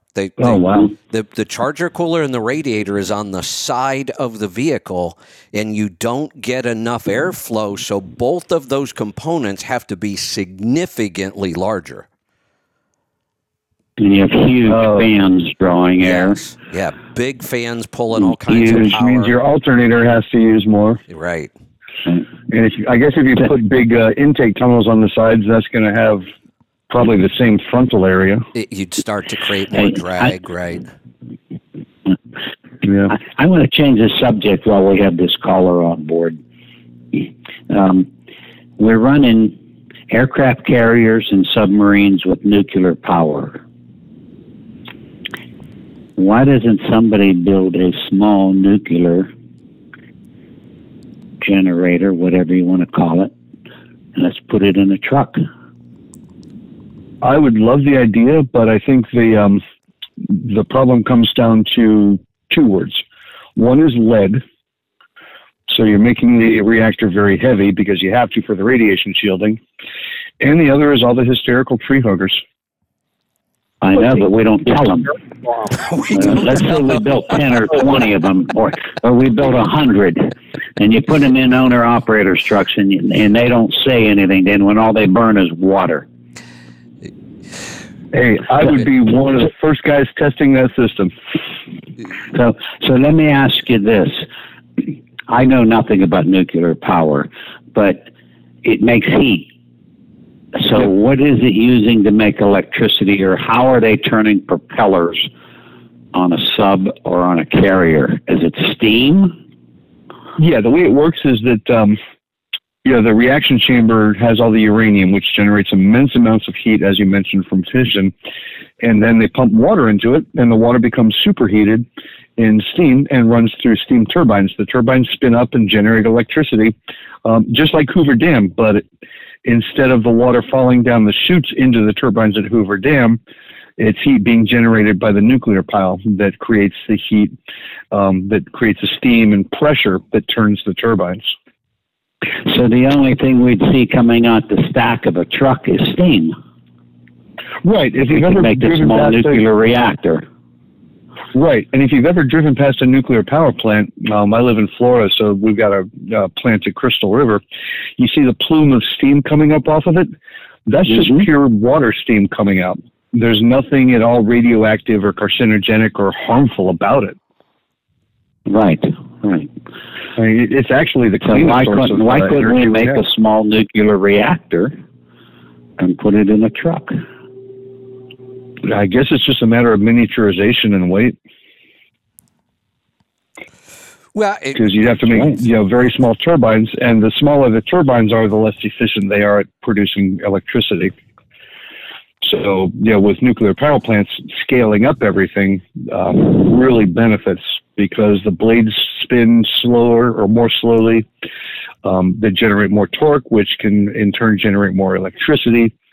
With smaller turbine blades, they have to spin faster, and then you run up against material limits along with lubrication problems. So scaling down with nuclear is kind of problematic. What about if you don't spin a turbine, you just make it like an old locomotive, and you have that piston going back and forth, and you have that arm coming back, and it's turning the drive tires. I have a feeling this may be if you could the largest example of we don't understand all the unintended consequences of this. One that comes to mind is where do we get, store, transport, and deal with all of this radioactive material needed on every vehicle now, and have we created a situation where a terrorist could run around and gather enough to blow up a city? Well, probably not, because the uranium used in nuclear power plants and actually in medical offices and dentist offices, that's not fissionable material. It's just very energetic. It's also it really takes a lot of work from what's called. Sure, and that's why you wear the lead vest when you get your X-rays at the dentist. Right. So if we have all this material running around in vehicles, that creates an awful lot of issues. True, but you know what? To get the efficiency and the use, and to protect myself, shoot, I'd run around with a dosimeter around my neck. Not me. There are better ways to power vehicles than I need to worry about, am I getting cancer every time I get in my vehicle? Right. These guys that are in the submarines, they're underwater for as long as 80 days. I'm not sure I'd be... My sister's neighbor was on submarines, and he said they would be down for 80 days. Yeah, I get it. There are ways to make it safe, but again, we protect those submarines from terrorist attacks of some sort. It's a submarine under the water protected by the military. All of a sudden, you have millions of vehicles running around with this material. You can't protect it. I'm not saying millions. A couple hundred owner operators. Well, I know, but why develop that technology if you're not thinking that it would expand? I mean, we have millions of trucks on the road. If this is the most efficient, you wouldn't just build 100. If you build 100 and you prove that it's efficient and it works, then you're going to want to build 100,000. Millions. Right. I'm sure somewhere deep within the archives of the Department of Energy, there's a white paper or three on the subject. Yeah, I'll bet there is. I mean, for God's sake, they turned a B-36 bomber into a nuclear powered aircraft back in the 50s, if I remember right. So it's just a matter of will, and nuclear is like a 4-letter word these days, which is ridiculous. Well, it is. Right. I mean, we can't build a new power plant. They're not going to let us build hundreds or millions of vehicles. Yeah. And who is this they? What right do they have? Yeah. It seems to be the people we keep voting in. That's who they is. Either that or Cortez, huh? Either that or there really is a shadow government we don't know about. Oh, we know them. They're the bureaucrats who never get voted in, but they stay there for 40 years. Yeah. Yeah, I agree. Hey, Randall, great stuff. Boy, we've had some good callers today with some great information. We got to move along, though. We're going to go off to Iowa. Tim, welcome to the program. Morning, guys. I have something that is a little more basic than what you're talking about. I have a 2010 T660, and I have 2.53s in the back on a 6x2 with a direct 10-speed. And hey, let me ask you. Hey, Tim, let me ask you something. Yes. You said this was a 2010? Uh-huh. Yes. 253s and a 6x2. Who did somebody build this truck special? This used to be a Conway truckload. Okay. Truck. Okay. Really interesting specs for a 2010. Yes. That's why I bought it. Yeah. I used to work for Conway when I got it, and I picked it out. Anyway, got it. I rebuilt the motor, and I went to a 630 horsepower, so I changed the CPL. I was just thinking, I haven't heard you guys talk about, okay, how do you shift a 10-speed? I am currently getting 8.04 on my 90-day, and I'm running all I have is your scan gauge, the KR, and I would run my truck according to the throttle position sensor, and I try to keep my foot at 40%. But that gives me a boost at approximately, 3.9, 4.4, something like that. And I was just wondering, how would you shift that? Do you do the progressive on the lower and then you go a little higher? Just some basics on shifting the transmission. And I'm in Iowa. I go to Iowa quite a bit, so we're doing the rolling hills. And sometimes I've heard Bruce talk about, if it's at 8%, then 8 pounds of boost, then you're getting the most of fuel efficiency. And then the other time I heard him talk about 12%. I'm just go over the basics. All right, let me give you my thought, and then Kevin, I want your thought on this. If you need to get the RPM up so high on a 10-speed so you can grab the next gear because you have a 500 to 600 RPM split. So is this an ISX? It is ISX, yes. Okay. Right. So you've got to get the RPM up so high they come back in so you're not lugging on the engine. So if you just hold your foot and you just keep giving a little bit of fuel, and let's say it's taken 14 pound of boost to accelerate this load where you are, and you just keep it around 14 pounds and you let the RPMs build up. That means you're not in a real hurry to get from 0 to 65, and if it takes a mile to get there, so be it. But you're just easing into the throttle and controlling the boost and letting the RPM build, and then you can grab the next gear and get into the next gear without putting a strain on the engine. Okay. What I do is, like say, I run tires, so I'm at about 35,000 pounds one way and then 0 the other, or empty the other. When I'm loaded, I do the progressive shifting on the bottom, on the low rate, and once I get to the top, then I'm at 40. It takes me 3 miles to get up to 60 miles an hour where I like to run, and I'm trying to think of my, I got 1.1 million miles on the truck, and you have to rethink exactly how am I doing this? I just watch my TPS at 40%, and that when you're at 8 pounds of boost, I'm at 45%, and I'm just wondering whether if I can squeeze some more miles out of this thing.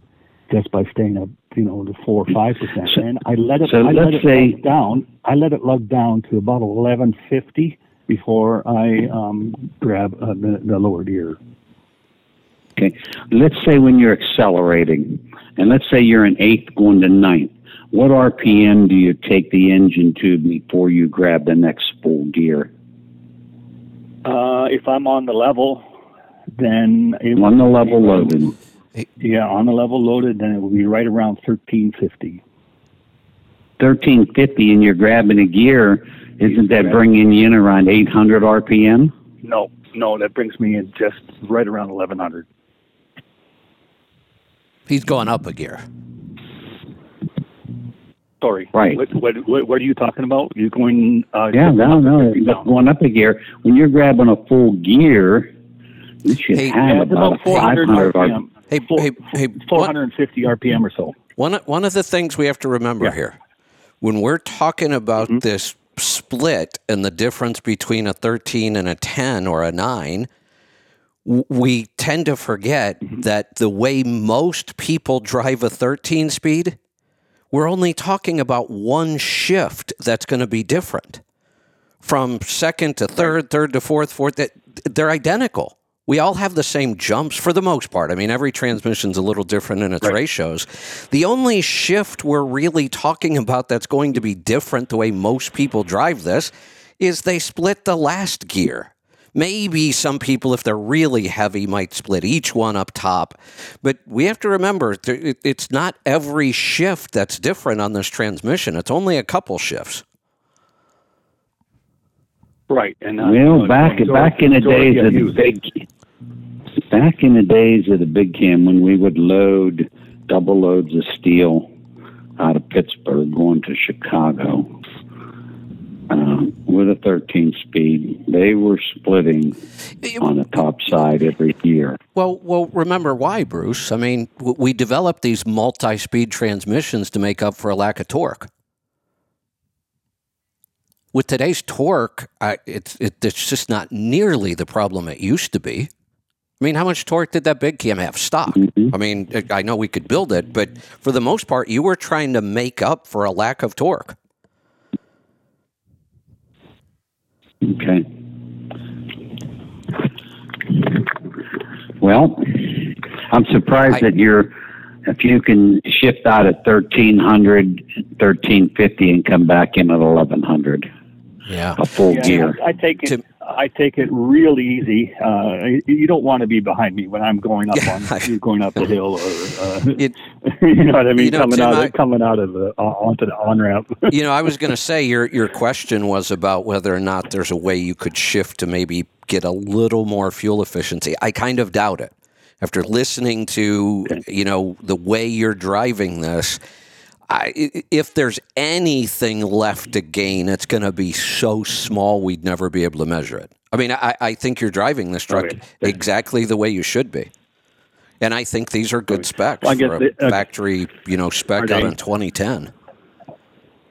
Is it all right to let the thing, if I'm I'm just really easy, and I let the thing go down to 1,000 RPM with 30%, 32% on the throttle. I'm at a 1 pound boost or something like that. When you're not producing a lot of boost and we're not using a lot of torque, that would be fine. We don't really want to run that engine at 1,000 RPM all the time. We don't want to try to produce any torque or pull. Exactly. That's really kind of pushing it on the ISX. But letting it drop down that low when there's no load against the engine is not a problem at all. So let's say you're going up a long grade. And are you still shifting into the next gear at 1,300? No.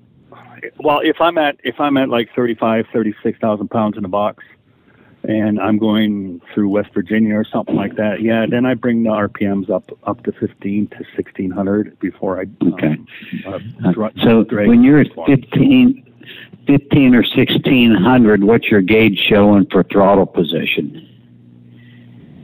I'm at like 60%. Okay. Yeah, going up the hill with load in there. and then I'm close to 22 pounds.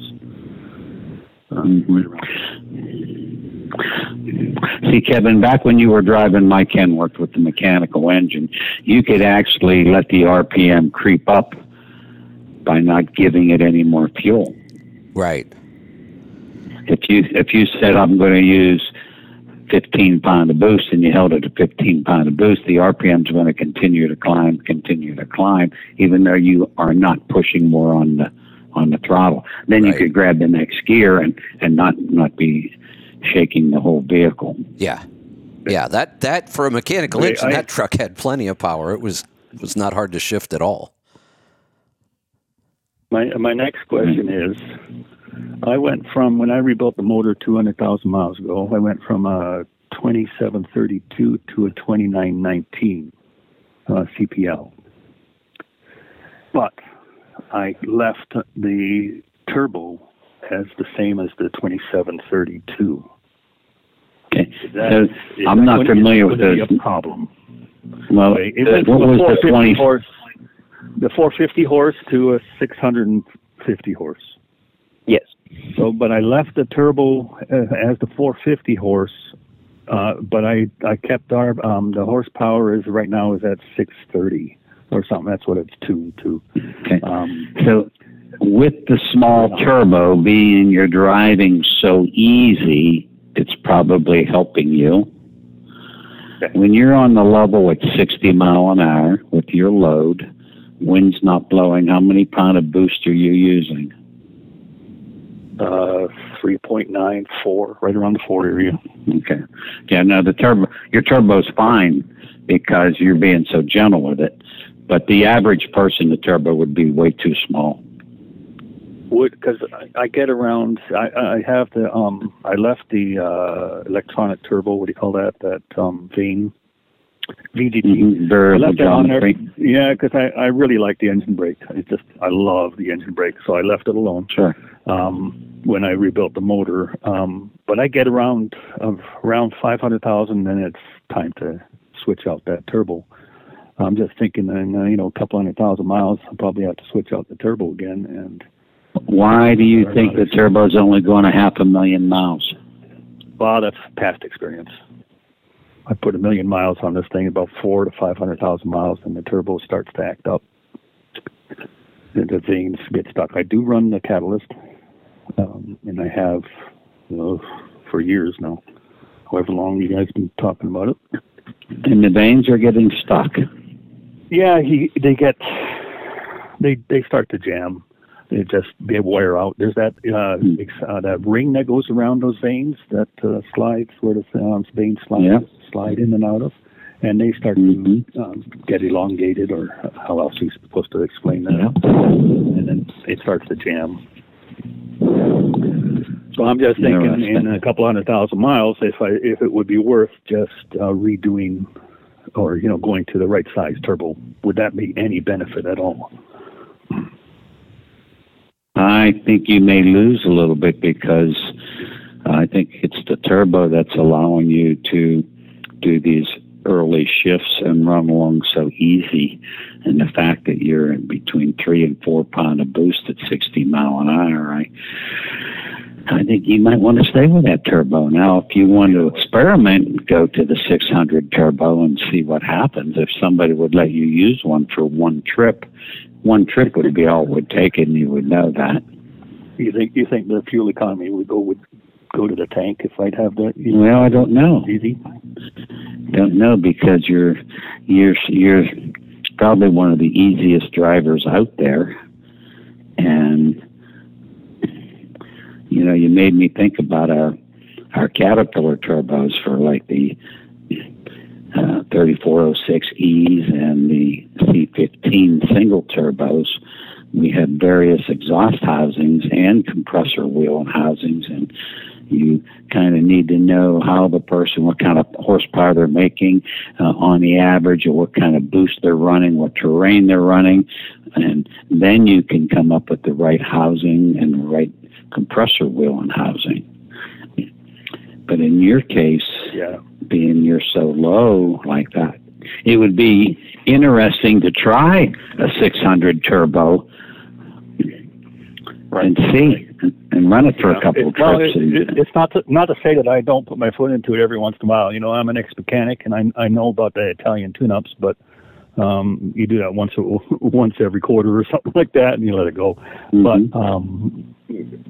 generally, I'm very easy on the truck, and I think that's why I got 1.1 on this ISX right from the original. So, yeah.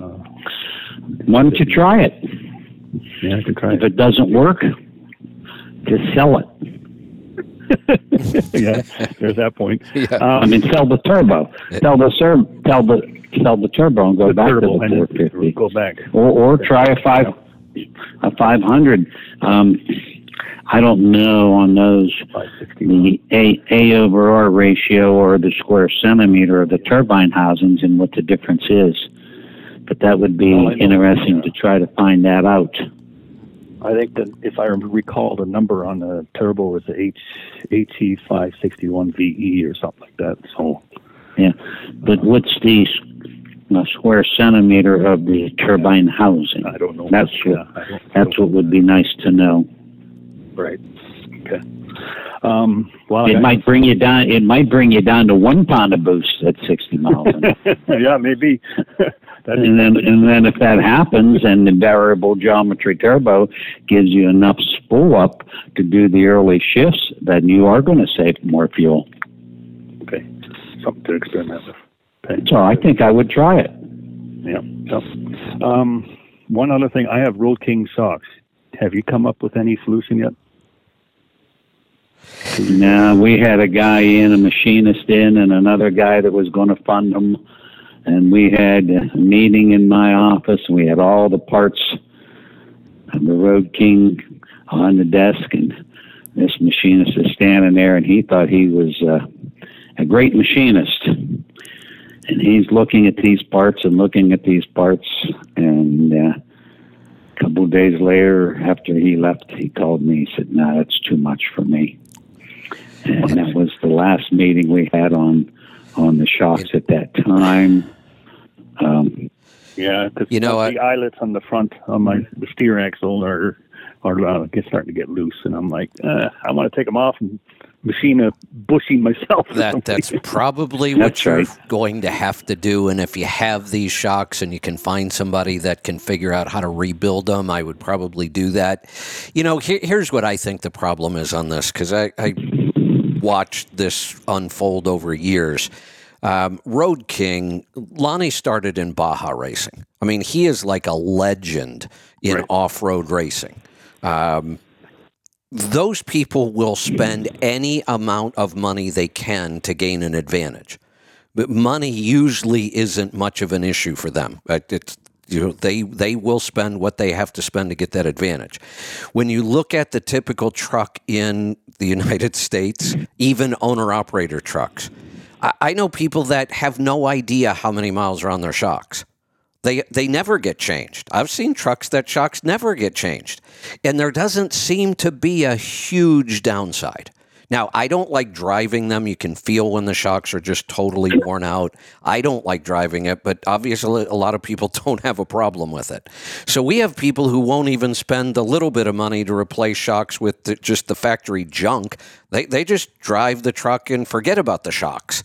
So this business model to get somebody to pay that kind of money for a shock that ultimately had to be rebuilt, and it was fairly expensive to rebuild, then you have to come up with a rebuild program.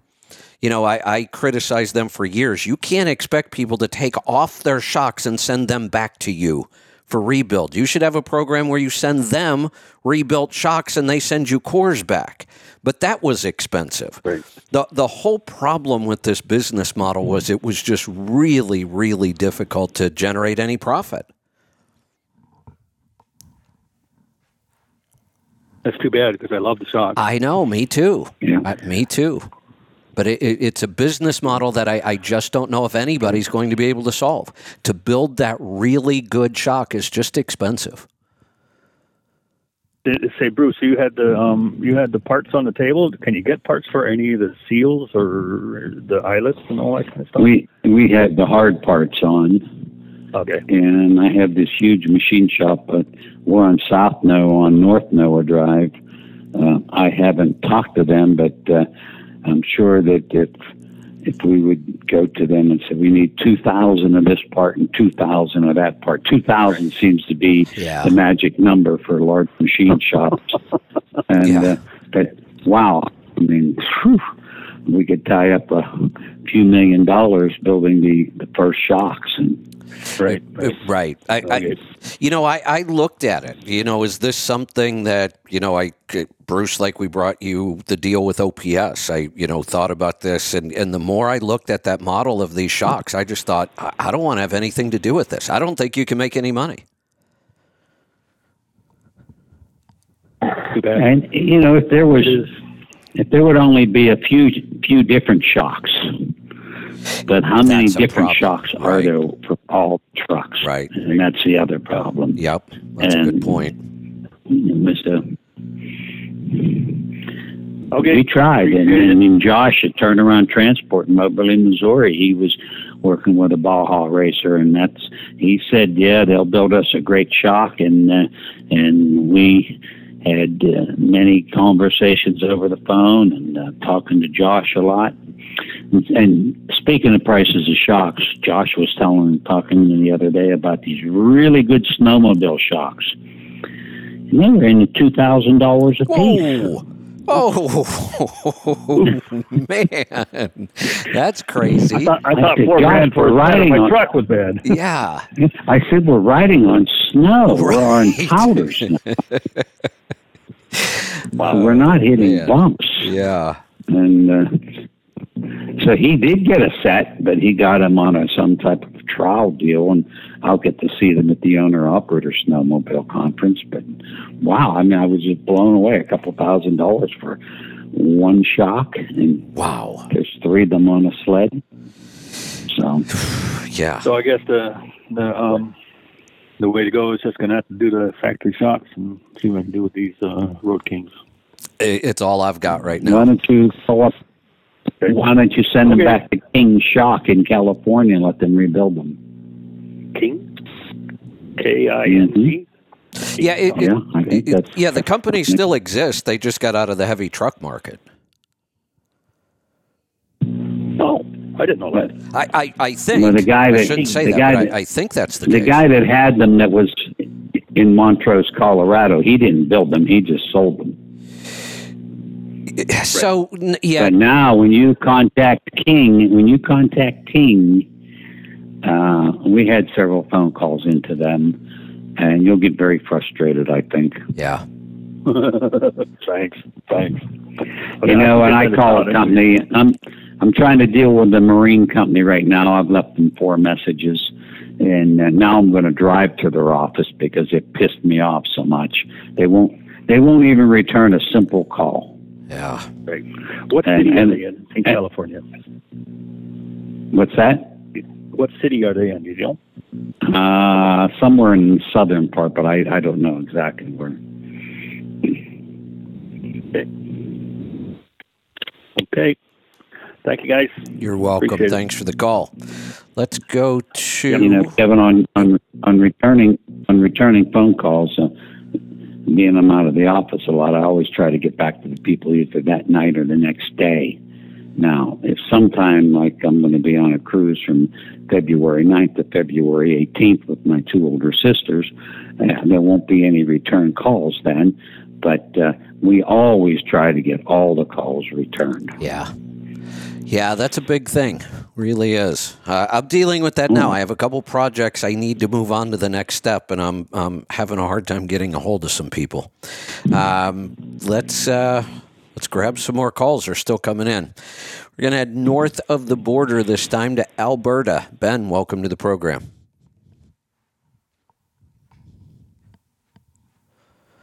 Ben? You there? Anybody? This is the fellow that had the Mac that we did the exhaust system on. I sent you the pictures. Yeah. I'm going to put him back in the queue because I'm not working sure. On an old, yeah, not sure what's going on there. An older Not sure what's going on. 1.25 B cat. Oh, well, we just think we... Oh, no, we didn't lose the call. Angie, if you could... She's already got him in the screening room. She's checking. So I'm going to take this other call while we try to figure that out. Andrew in California, it's your turn. Hey, guys, I just got something quick on those King shocks you were talking about. I do a lot of off-road racing and deal with King quite a bit. King shocks will repair or resell you any shocks. I have King shocks on my car hauler, and can't do without them because I'm so steer axle heavy all the time, you know. And who is the company that'll rebuild them? King Shocks in Southern California. They'll rebuild them, refurbish them, replace whatever needs to be replaced, and send them back. And their turnaround is fairly quick. So what I do is I keep a spare set of factory cheap shocks in my garage just to throw them on while they're rebuilding them. Yeah, they're. The turnaround is like last time I had them done, they did it in a week. Okay. If I remember correctly. That's good. Yeah. And that's all. I mean, you sort of hit the nail on the head when you were talking about King shocks and stuff. And Bruce, I know you said you were frustrated with them, but maybe because when I call down there to get an order rebuild, they just give me a number. I box it up, put the number on the box, and they keep all your stuff in the system. So it's for me, it's been seamless. Good. Well, that's good to know. If and people have the shocks, they can keep them. This last caller, I'm sure he'd be fine with sending them in and getting them rebuilt. Sounds like he really, really wants them. Yeah, that's the best bet to do it, and it's super easy. They come back. A lot of times they have to replace the shafts, but for obvious reasons, the motion just kind of tears them up a little bit. That's why they start leaking. But once they start doing that, they just replace them like brand new. Good. And it did. I asked him about the Road King stuff. This was some years ago when Road King went out, and he said, "Yeah," because they weren't handling stuff very well over there. He says, "However, he goes, we still build all the shocks for any heavy duty on road truck out there. So if they're already out there looking for King shocks and they can't find it, call them. They'll help you out." Okay, perfect. Good. And that's all I had. Just fill guys in on that. All right. Thanks for the call. Great stuff. Looks like we lost Ben. We weren't able to get that call. As of right now, we're out of calls. We'll take a couple minutes here and see what anybody wants to wrap up with. And if a call comes in the next 30 seconds, we'll take it. Anybody have anything they want to go back over or close with? I do not. All right. No. Nuclear cars, bad idea. Yeah. We'll circle back to that. Yeah. I know where that came from. Yeah. We'll circle back to that one. We'll go run back to that. Yeah. Every time that girl would say that, I'd have bullshit. I know. I had to say that. Although she couldn't take it any longer either, so she quit, right? Although the redhead quit. I have to say, I wish we had Peppermint Patty back. That's who she reminded me of. Doesn't she look exactly like Peppermint Patty? Who was Peppermint Patty? From the Peanuts. Charlie Brown, Peppermint Patty. Charlie Brown. She looks just like her. Remember it, Leroy? No, I had cable. I don't know. I didn't watch whatever was on. Well, so Leroy, we could forget how young he is. Exactly. It's probably, but it's still on. I mean, we watched the originals, but they're in reruns every year. Yeah. Why? Yeah. I don't know. I've been childhood, I guess. I've seen them, but like once. Go get a picture. Very good. Go look up images of Peppermint Patty and what was her name anyway? No, I forgot her name. Put them side by side. You'll swear that whoever drew the cartoon was looking at her when. But I would give anything to have her back over Corinne Jean-Pierre. She makes me insane.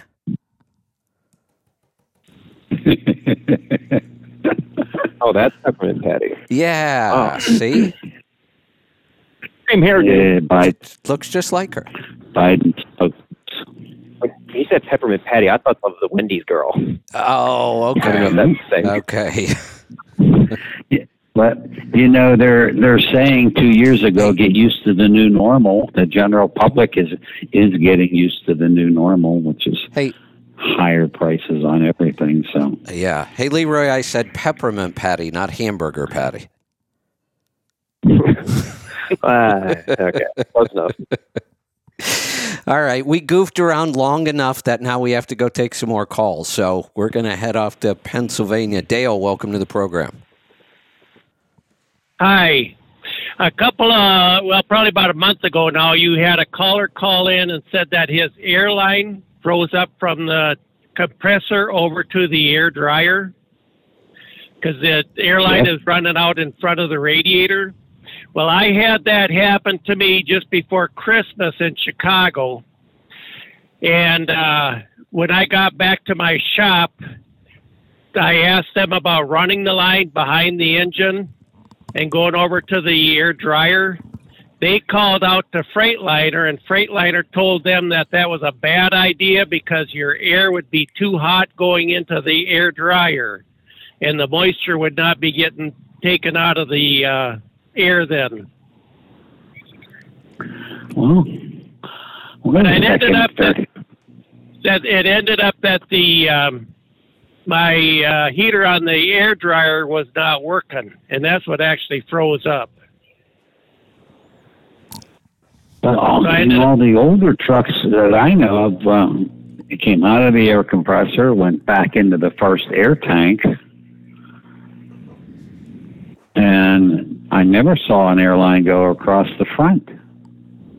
Yeah, Freightliner does that on this Cascadia anyway. It's up in front of the radiator between the bumper and the hood. Wow. Have you ever seen that, Pete? I do not recall seeing that, no. I'll have to look. Next time I get some newer Cascadias in, walk out in the shop and look and see how that is and take some pictures of it. I'd like to see it. You can do that.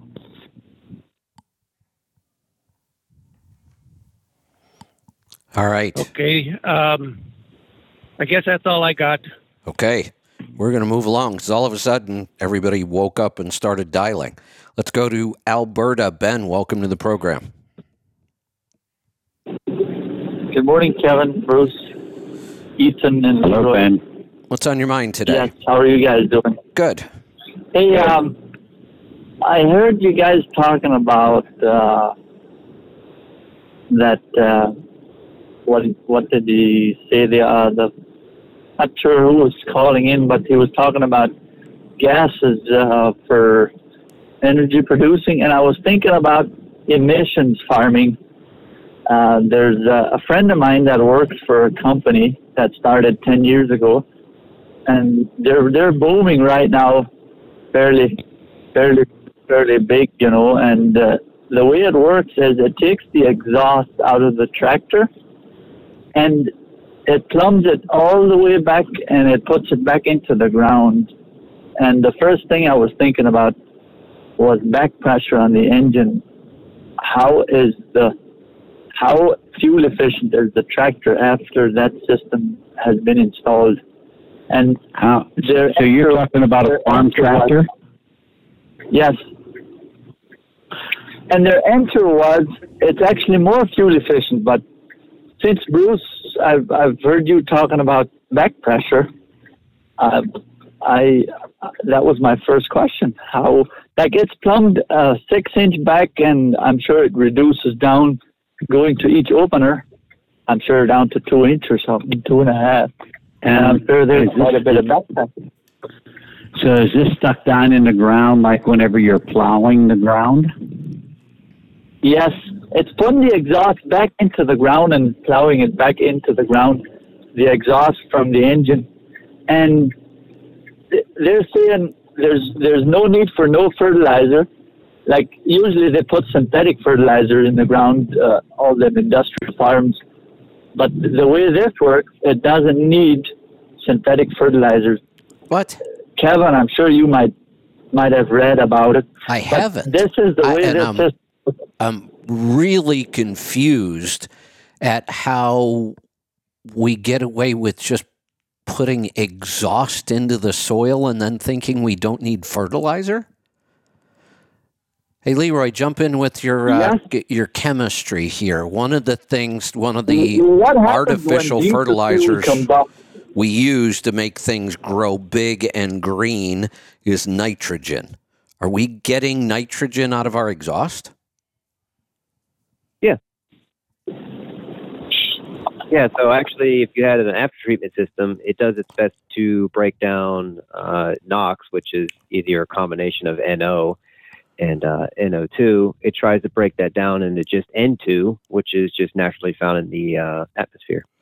And if it's not an after-treatment engine, still getting N2 out, just not a lot. You're getting more NOx than anything, and I don't know how just NO2 or just NO works as far as a fertilizer. I don't know any of that, but you do get some of it back out. I might need some help from somebody who understands conventional farming more than I do. I understand regenerative, but in conventional farming, isn't it NPK? Aren't those the three?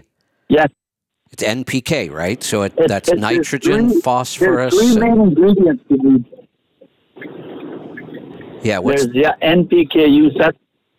It's nitrogen, phosphorus, and potassium. Those are Correct. the 3 main ones that you need. But for a healthy plant, you actually need, I think there's 20 or something. Oh, well, wait a minute. For a healthy plant, we need a lot of stuff. I mean, regenerative farming depends on tons of minerals in the soil and micronutrients and bacteria and all kinds of things to make a healthy plant and keep healthy soil. When we start using NPK to grow plants, we can grow big plants really fast. That's why we do it. But it destroys the soil. Now the plant has no immune system because it doesn't have any of those minerals and micronutrients it needs. So now it gets attacked by bugs, so we have to spray it with insecticides. It gets attacked by fungi, and we have to give it fungicides. And the weeds can grow like crazy and take over in that soil. So now we have to put weed killers and glyphosate in there. That's why industrial farming is so dangerous and so bad for our planet and bad for our health. None of those micronutrients that used to be in the soil make it into our food, and we've destroyed the soil and we've destroyed the plant. It has no immune system, so now we have to put on all these other chemicals that are killing us. That's right. But I am wondering, I'm not sure if Leroy could, if he's read up on about it, but what the ratios are on NPK in the exhaust of a diesel engine. That's what I'm wondering. I can't believe we're getting enough nitrogen, phosphorus, and potassium out of a diesel exhaust to grow plants. That seems insane. Well, it's happening because a friend of mine is working for this company. And this company is probably 30 miles west from where we're at. And it started 10 years ago, and right now it's just booming. There's more and more guys installing those. I should probably post a picture of a tractor that's got a system mounted to it and installed. And the exhaust is basically plumbed back. There's a liquid sprayed into the exhaust once it's coming out of the tractor. That is kind of, I'm not sure of the product name, but I guess it's making more available to the plants or something, that liquid, and it's spraying it into the exhaust, and the exhaust is plumbed back and it's blowing it into the ground. But I got a question. Thinking about the diesel engine. That's what I'm thinking. Ben, how can it go into the ground if you're not plowing? Let's say you're harrowing or cultivating or just driving this tractor and you're going over hard ground. Is this pipe buried down into the ground and is it cutting a trough? Yes. Well, it's putting the seed in front of it, and then the pipe is coming behind the seed, and it's in the ground, I'd say about half an inch, and it's opening up the soil or the ground Well, email me some information on this. I'd like to read. I'd like to see this. I'd like somebody to do some homework on this. I'd like to know. Bioactive. BIOACTIVE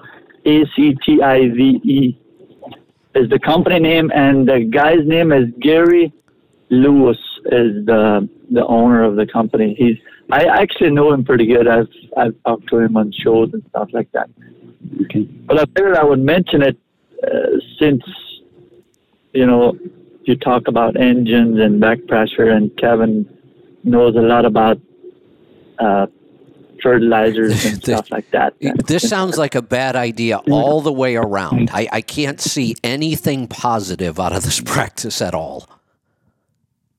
But he's got pictures where they're seeding side by side with this. But I'm wondering about long term is what I'm thinking. How would this stand up long term, like for future? Well, here's what I don't understand. We talk about how dangerous tailpipe emissions are, and we want to go to electric, and we got to get rid of all these damn tailpipe emissions, and we have a company that's injecting this into where our food is growing? That just sounds awful. It does, but I've just heard my friend talk about how they're booming and they're getting busier and busier. And well, it wouldn't surprise me. I was kind of curious about. Yeah, it wouldn't surprise Ben, me. Ben, send me the information and I'll share it with Kevin. Okay. And I'll try and get some pictures too, and then from my friend Todd, and then I'll email you everything, and then go from there. Perfect. All right, thanks so let's for that. talk about that 4.25B, that 4.25B cat and that international. What are you doing with it now? Hold on, Bruce. I had to get rid of him. The calls are, I don't know what happened. We were ready to quit for the day, and I think we're out of phone lines right now. So we've got to start knocking out some calls here. Oh. We're going to go to Illinois. Okay. Rob, welcome to the program. Yes, sir. I got a question about a tune for a pack car engine, a 22 pack car. When you create tunes, how far back are you on the years? I mean, so when a 23 comes out, they take a little while to create the tune, right? Not usually. Like we can do, 23 Cummins Detroit engines. That's not really that big of an issue. But with yours, you said it's a 22 Packard, right? Yes, sir. Yeah. So we don't actually have any tooling to be able to read and write that engine. So even if we had the ability to do it, knowledge-wise, we just don't have the tooling to be able to do it. The newest Packard that we can do is 2016. So until we have some tooling to be able to do the new ones, can't do anything with them. I see. I had heard in the past you talk about that. I thought I'd specifically ask that. So yeah. All right. Enable that. Thank you. Thanks for the call. Let's go to South Carolina. Terrence, welcome to the program. What's up, Kev? What's on your mind today? I just want to thank the guys at Pittsburgh Power. About all the knowledge that I'm learning, going down the road.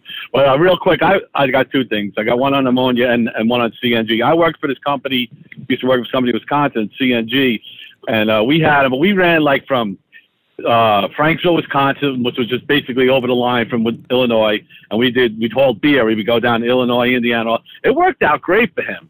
I mean, the range was like 300 miles. So if we're doing two a day, you would have to fuel twice. But it was true. The maintenance on us was expensive, but he killed when the fuel prices were fluctuating. He would buy in bulk.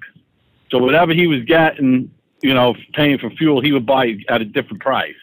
And the other thing to that, what he was able to do too, is he had fuel surcharge. So even though he wasn't running diesel. So we're talking about propane, right? No, compressed natural gas, CNG. Okay. Because there's two different kinds. There's the LNG, right? The one with that UPS liquefied uses, natural gas, and then this was liquefied. That's it. And then this was compressed CNG. There was a company up there called Quick Trip, and U.S. Gain. They had stations all over, and Wisconsin. So we'd run up to Green Bay. It worked out great for him. But I'm saying, but like you said, the maintenance on it was unbelievable. But here's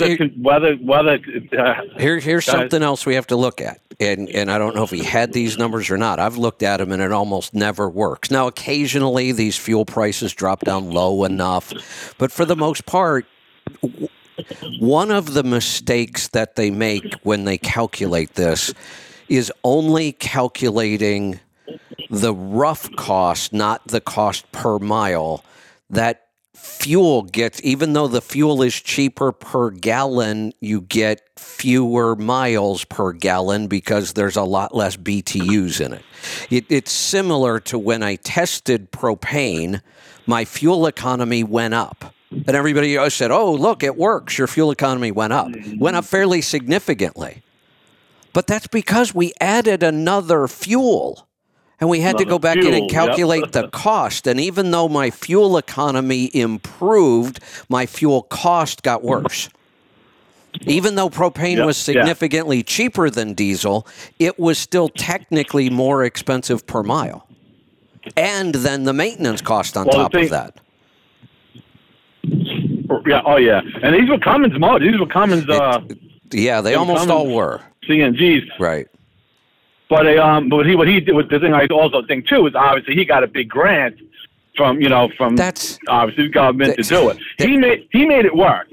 Well, he made it work because he watched his numbers. But like I said, he just the amount of work and the troubleshooting with him. Well, and my point is, if you made it work, but only because there was some sort of government subsidy, then in my opinion, it didn't work. Oh no, that's not why. But like I said, that's not why he worked. That just helped him along. Right. He was able to keep his costs down and all that. But it worked for that short haul, and he's still using them. I still talk to him. But anyway, here's about ammonia. That'll never work because I used to work at an ice cream factory in Staten Island, and they had the old refrigeration where they used ammonia. Oh, yeah, right. And let me tell you something: when that shit leaks, it's nasty. We would get. Listen. Nasty isn't the word. They had one time they had a leak. The fire, obviously, we had protocol for it. I worked inside the freezer. People were getting pulled. We were pulling people out of the plants because that's where the leak came from. Was foaming out of them out. We were dragging them out because we come out from the cold. That'll never work in a truck. There's no way you can carry that around and mix that with something. I don't see it. I agree. I don't see it at all. I agree. All right. We're going to keep moving on. We've got to knock out some calls here. We're going to go to Wisconsin. Abe, welcome to the program. Yes, good afternoon. What's on your mind today? Reason I called is I ended up getting my rear end replaced over Christmas and didn't verify with the shop what oil they would put back into it. I always ran 75-90 synthetic in it, and also at the same time had them change the oil and the front diff because I was coming up on 475,000 anyway, so I'd have new oil in both of them. And come to find out, they put 75-140 in it. I'm curious whether it would be cost effective to drain that and then replace it. It's still sucks. synthetic according. I know. It never even occurred to me to verify. I wouldn't have either. I just always ran 75. 75-90 is such a standard that I would never think about questioning it. We've even experimented playing around going lighter than that. In the transmission, it would be easier. In the differentials, the oil requirements in the differential is significantly different. There's a lot of pressure. Now that you mention the transmission, I had them change that as well because it had the same amount of miles on it. And I noticed they did put a 40 weight in it versus a 50 that I'm used to, which I don't think it hurt. It's easier to go to a lighter weight in the transmission. You don't have the same pressure and torque requirements, but to go to a 140, it's the opposite of what everybody's experimenting with. Everybody's pushing lighter oils, not a heavier oil. Boy, Now, the lower number is still 75. Right. And it says synthetic. Yeah, but it's still it's I didn't the even know they second made number that's more important. The second number tells us really the weight of the oil itself. Boy, I've never heard of this. Anybody else? Pete? Have you guys ever even seen 140? I have not. We don't keep it in stock. I know that. Yeah, I've never even seen it. I don't know why somebody would think to put this in differentials. How much did they charge you to do it the first time? Well, what do you mean the first time? See, while I had the rear end replaced, I just had them put new fluids in it. I see. So I guess you'd have to ask them how much. That's the whole reason. That's the whole reason I did it. And while they charged me $480 for the oil. Yeah, it's expensive. For 2 buckets. There's no doubt it's expensive oil. If you were going to do it, I would say do it yourself. Unless you can get them. Yeah, and I'm going to. I'm just. Yeah. Is it worth spending the $500 to replace it since it's new? I think so. I hate that you have to spend the $500, but if we think about it, you're going to leave that in there for 500,000 miles. Exactly.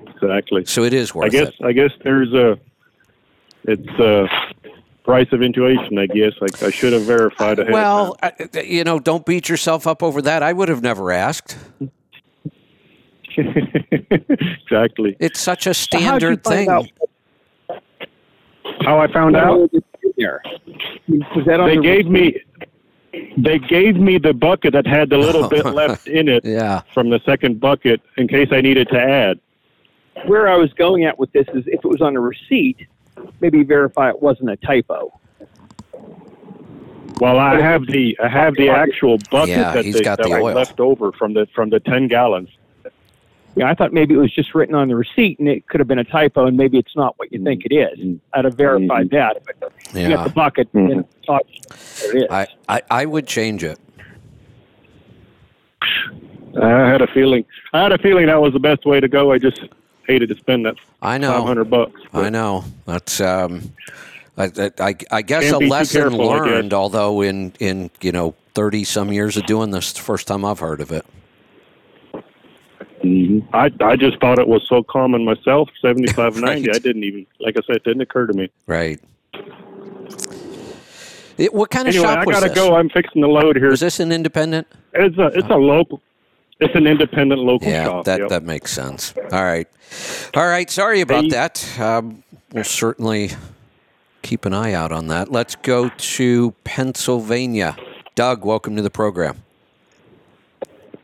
Good morning, Kevin, Bruce, Pete, Leroy. Last week you had a caller that was having a problem where his brakes on his tractor and his trailer would lock up periodically, but only when he was hooked to a trailer. Do you remember if he said that it was one trailer or any trailer? It was any trailer. Yeah, it was not a specific trailer. Okay, because I was thinking if it was a specific trailer, there's a very easy way to check if the problem is with the tractor or the trailer. With the brakes energized, in other words, with the trailer brakes released, pull the blue line off. And if you've got bad valves on the trailer, it will backfeed through the blue line and you'll feel the airflow coming out of the glad hand.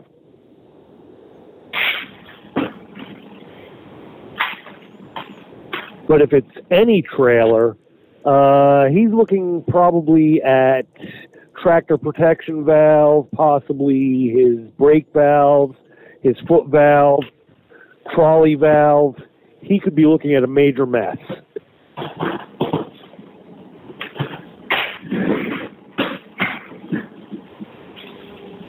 And on that note, that's all I've got, so I'll step aside so you can get to any more callers. All right. Thanks for that. I don't think we've heard any resolution on that. Hopefully, when we figure out something, that guy will call back. Let's go to Texas. Dwight, welcome to the program.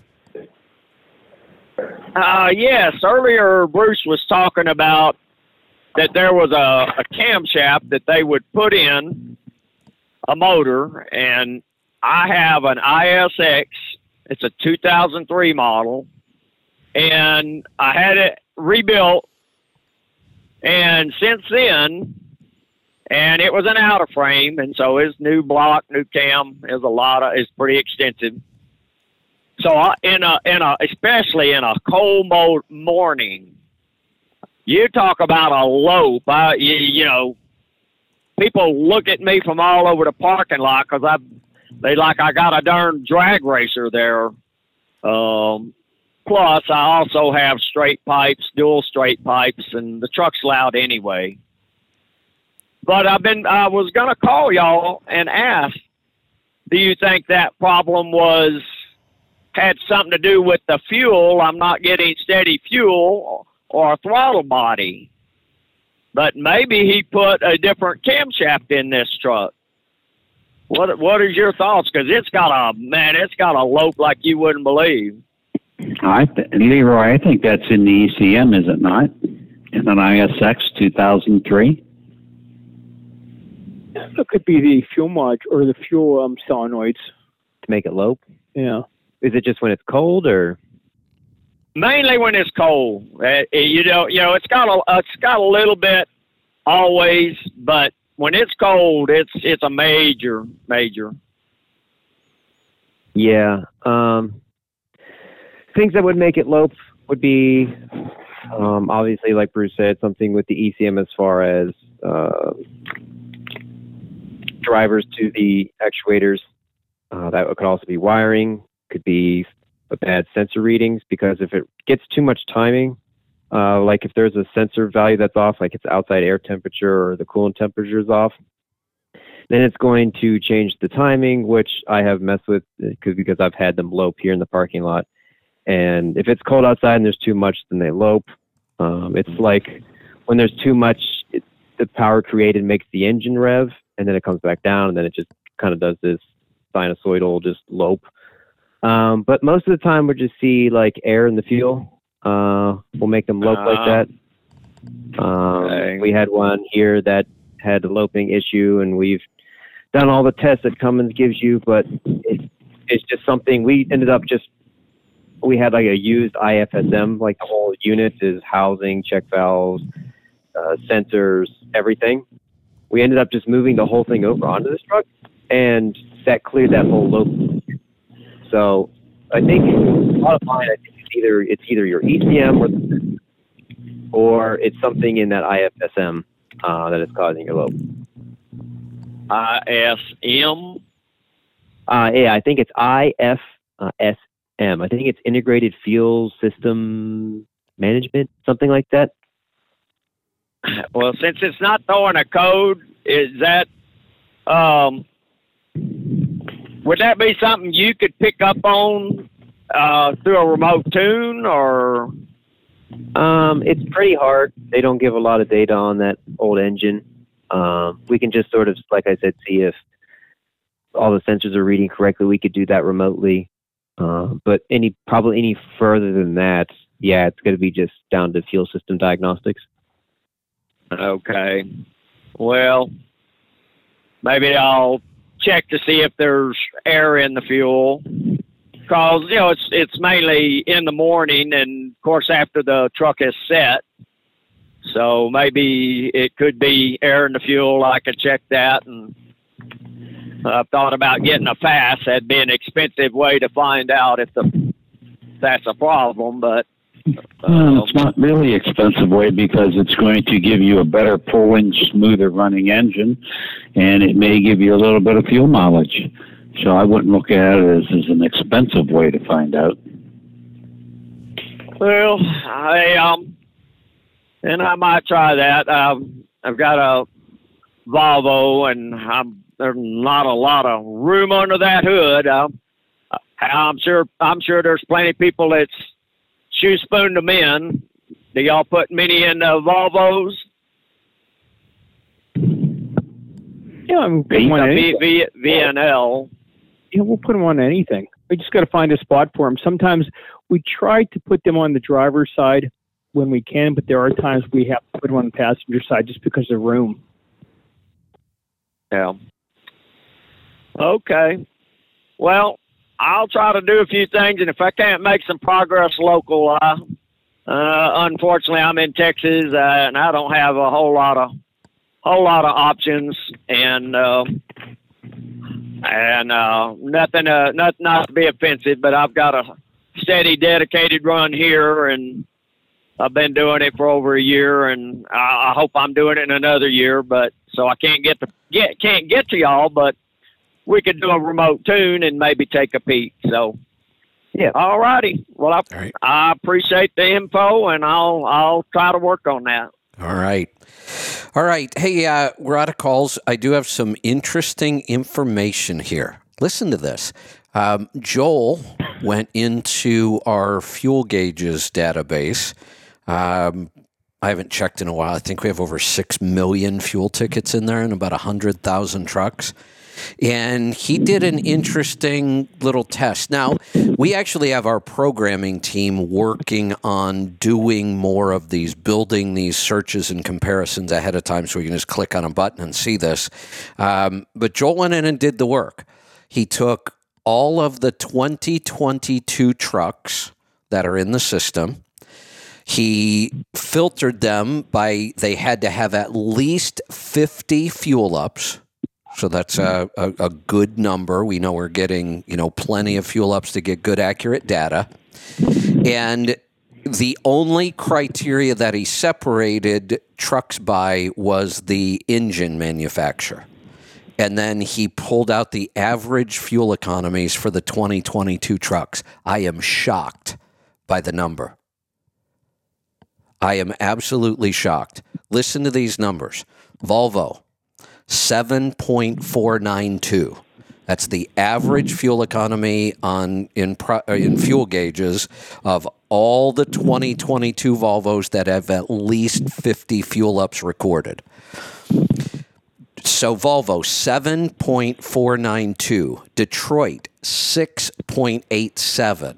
PACCAR, 6.85. Cummins, 5.94.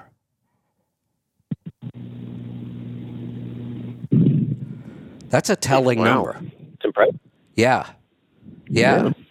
I'm shocked. I would have never guessed the difference would have been that big. No, I would never guess that either. So basically at today's fuel cost, if I just run some basic math on 100,000 miles, the Detroit is going to cost you, holy cow, $7,000 or $8,000 more in fuel cost over the Volvo. The PACCAR's right there. We're only a couple tenths off on the PACCAR. Cummins drops all the way down to 5.94. We're looking at, $10,000 to $15,000 difference in fuel cost to own a Cummins. Yeah. I don't know. Everyone that we talk to is way higher than that. So get them on fuel gauges then, so we can pull the average up if that's the case. Because all the people you're talking to must not be on fuel gauges. I mean that's a significant number, and to use the criteria, they have to have at least 50 fuel ups. So like I said, we've got our programmers working on more comparisons like this. One of the things we want to do now that we have that much data in there is start using it. I'd like to see, one of them I have them working on, I want to see the average fuel economy for every truck by month, so we can see which months have the biggest impact on fuel economy because of weather. And I mean, it seems simple, but you have to go in and you got to take out all the outliers, and you got to, we have trucks in there that people put in data and it looks like they're getting 110 miles to the gallon because they put it in wrong and then they just leave it there. So, I mean, we have to go in and do a lot of data cleanup and a lot of programming, but these are the kind of numbers now that we have so many fuel tickets in there I want to start looking at. Yeah. For sure. All right. Interesting to break it down by type of well. Yeah. You know what? Because you can only get a Volvo in an aerodynamic truck. You can get right. That's a good point. Yep. That's a good point. I'd like to see those numbers. But even that, always comes back to what I talk about. Why do we own unaerodynamic trucks when you look at the cost of them? I mean, it's just never made sense to me. I know people love them, but man, if I'm going to go out and work that hard, I hate to give that extra profit to the oil companies. And that's what you're doing. I mean, there was profit there, but it's not your profit. You had to give it to the oil company. You went out and did the work to move the freight, but because you chose a non-aerodynamic truck, you need to send some of your profit to the oil company. People should look at it that way. Because that's what happened. You could have made more money to move that freight if you didn't have to spend so much on fuel. So this is a pretty important number. We're going to keep working on that. Thanks to Joel for getting in there and crunching those numbers. And it's actually takes some time. That's why we're trying to work on a better system for that. Another call snuck in, so let's grab it. We can come back to this in a second. Lewis in Tennessee, go ahead. Yes, sir. How you doing, Mr. Kevin? And how you doing, Pittsburgh Power? We're wonderful. Good. All right. I have a Peterbilt glider, a 579. I have been up in Pittsburgh Power a few times. Matter of fact, Bruce sat in my truck one day and was like, man, this is a nice truck. Anyway, it is a 579 glider. Yesterday, my left headlight said the headlight was out. Took it to the shop. Well, I tried to change the bulb size. The bulb was good. Everything was good on it. Didn't have any fire going to the headlight on the low beam. Anyway, I took it to the Peterbilt dealership. Well, the dealership says that it needs a chassis harness for the truck.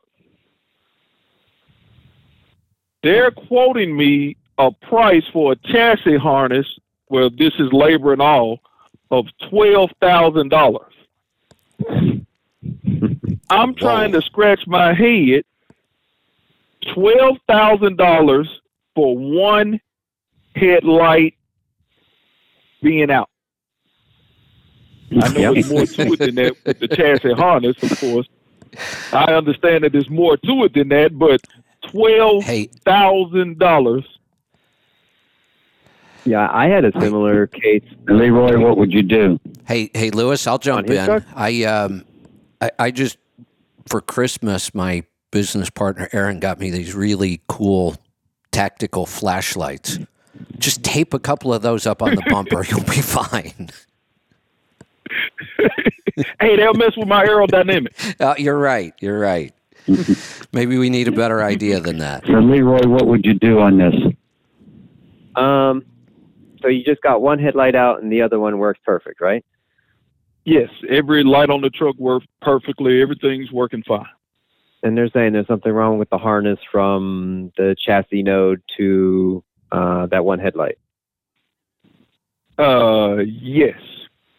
Well, I mean, there's only a few wires that go over there, so you could just run a new harness of wires from the chassis node, wherever it comes out of, and then go over to your headlight.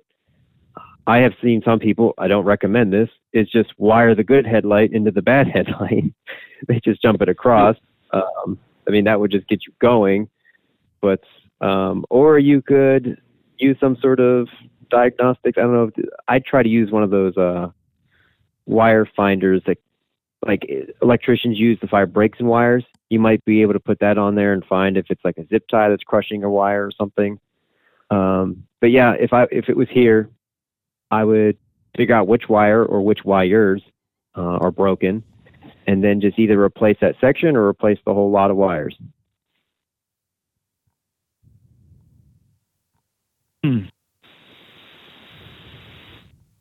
All right. Question: if I get it up there to you all, how long would y'all need with it? Well, I know, of course, you don't know. You haven't touched the truck yet, so.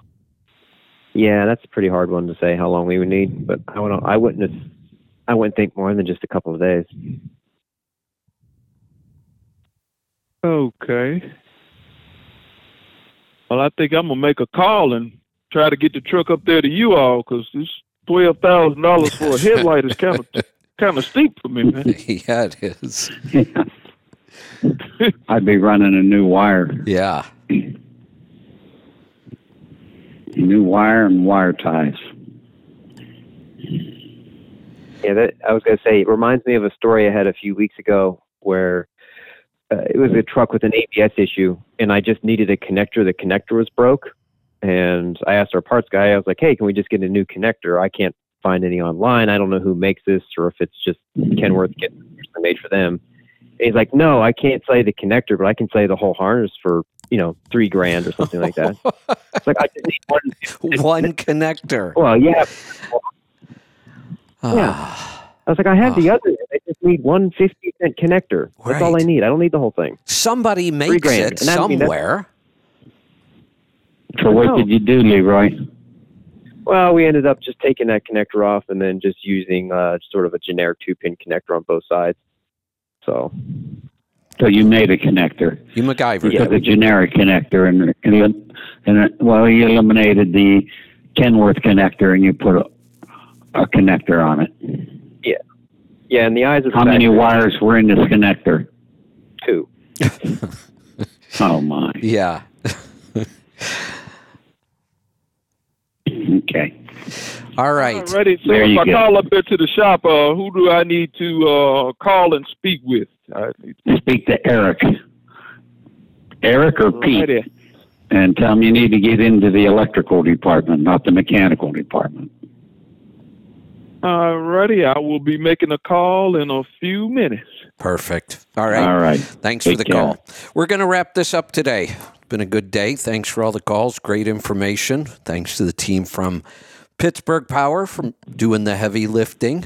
And we'll see you again next week. I will be back tomorrow for Destination Health. We have a great guest coming back, Dr. William Davis. He wrote Wheat Belly. He developed all the yogurt we've been working on for years. He's got a lot of great stuff going on. So we'll be talking to him tomorrow on Destination Health. You don't want to miss it. We'll see you then. Be safe, be profitable, be fit and healthy. Always do the hard work and master the journey.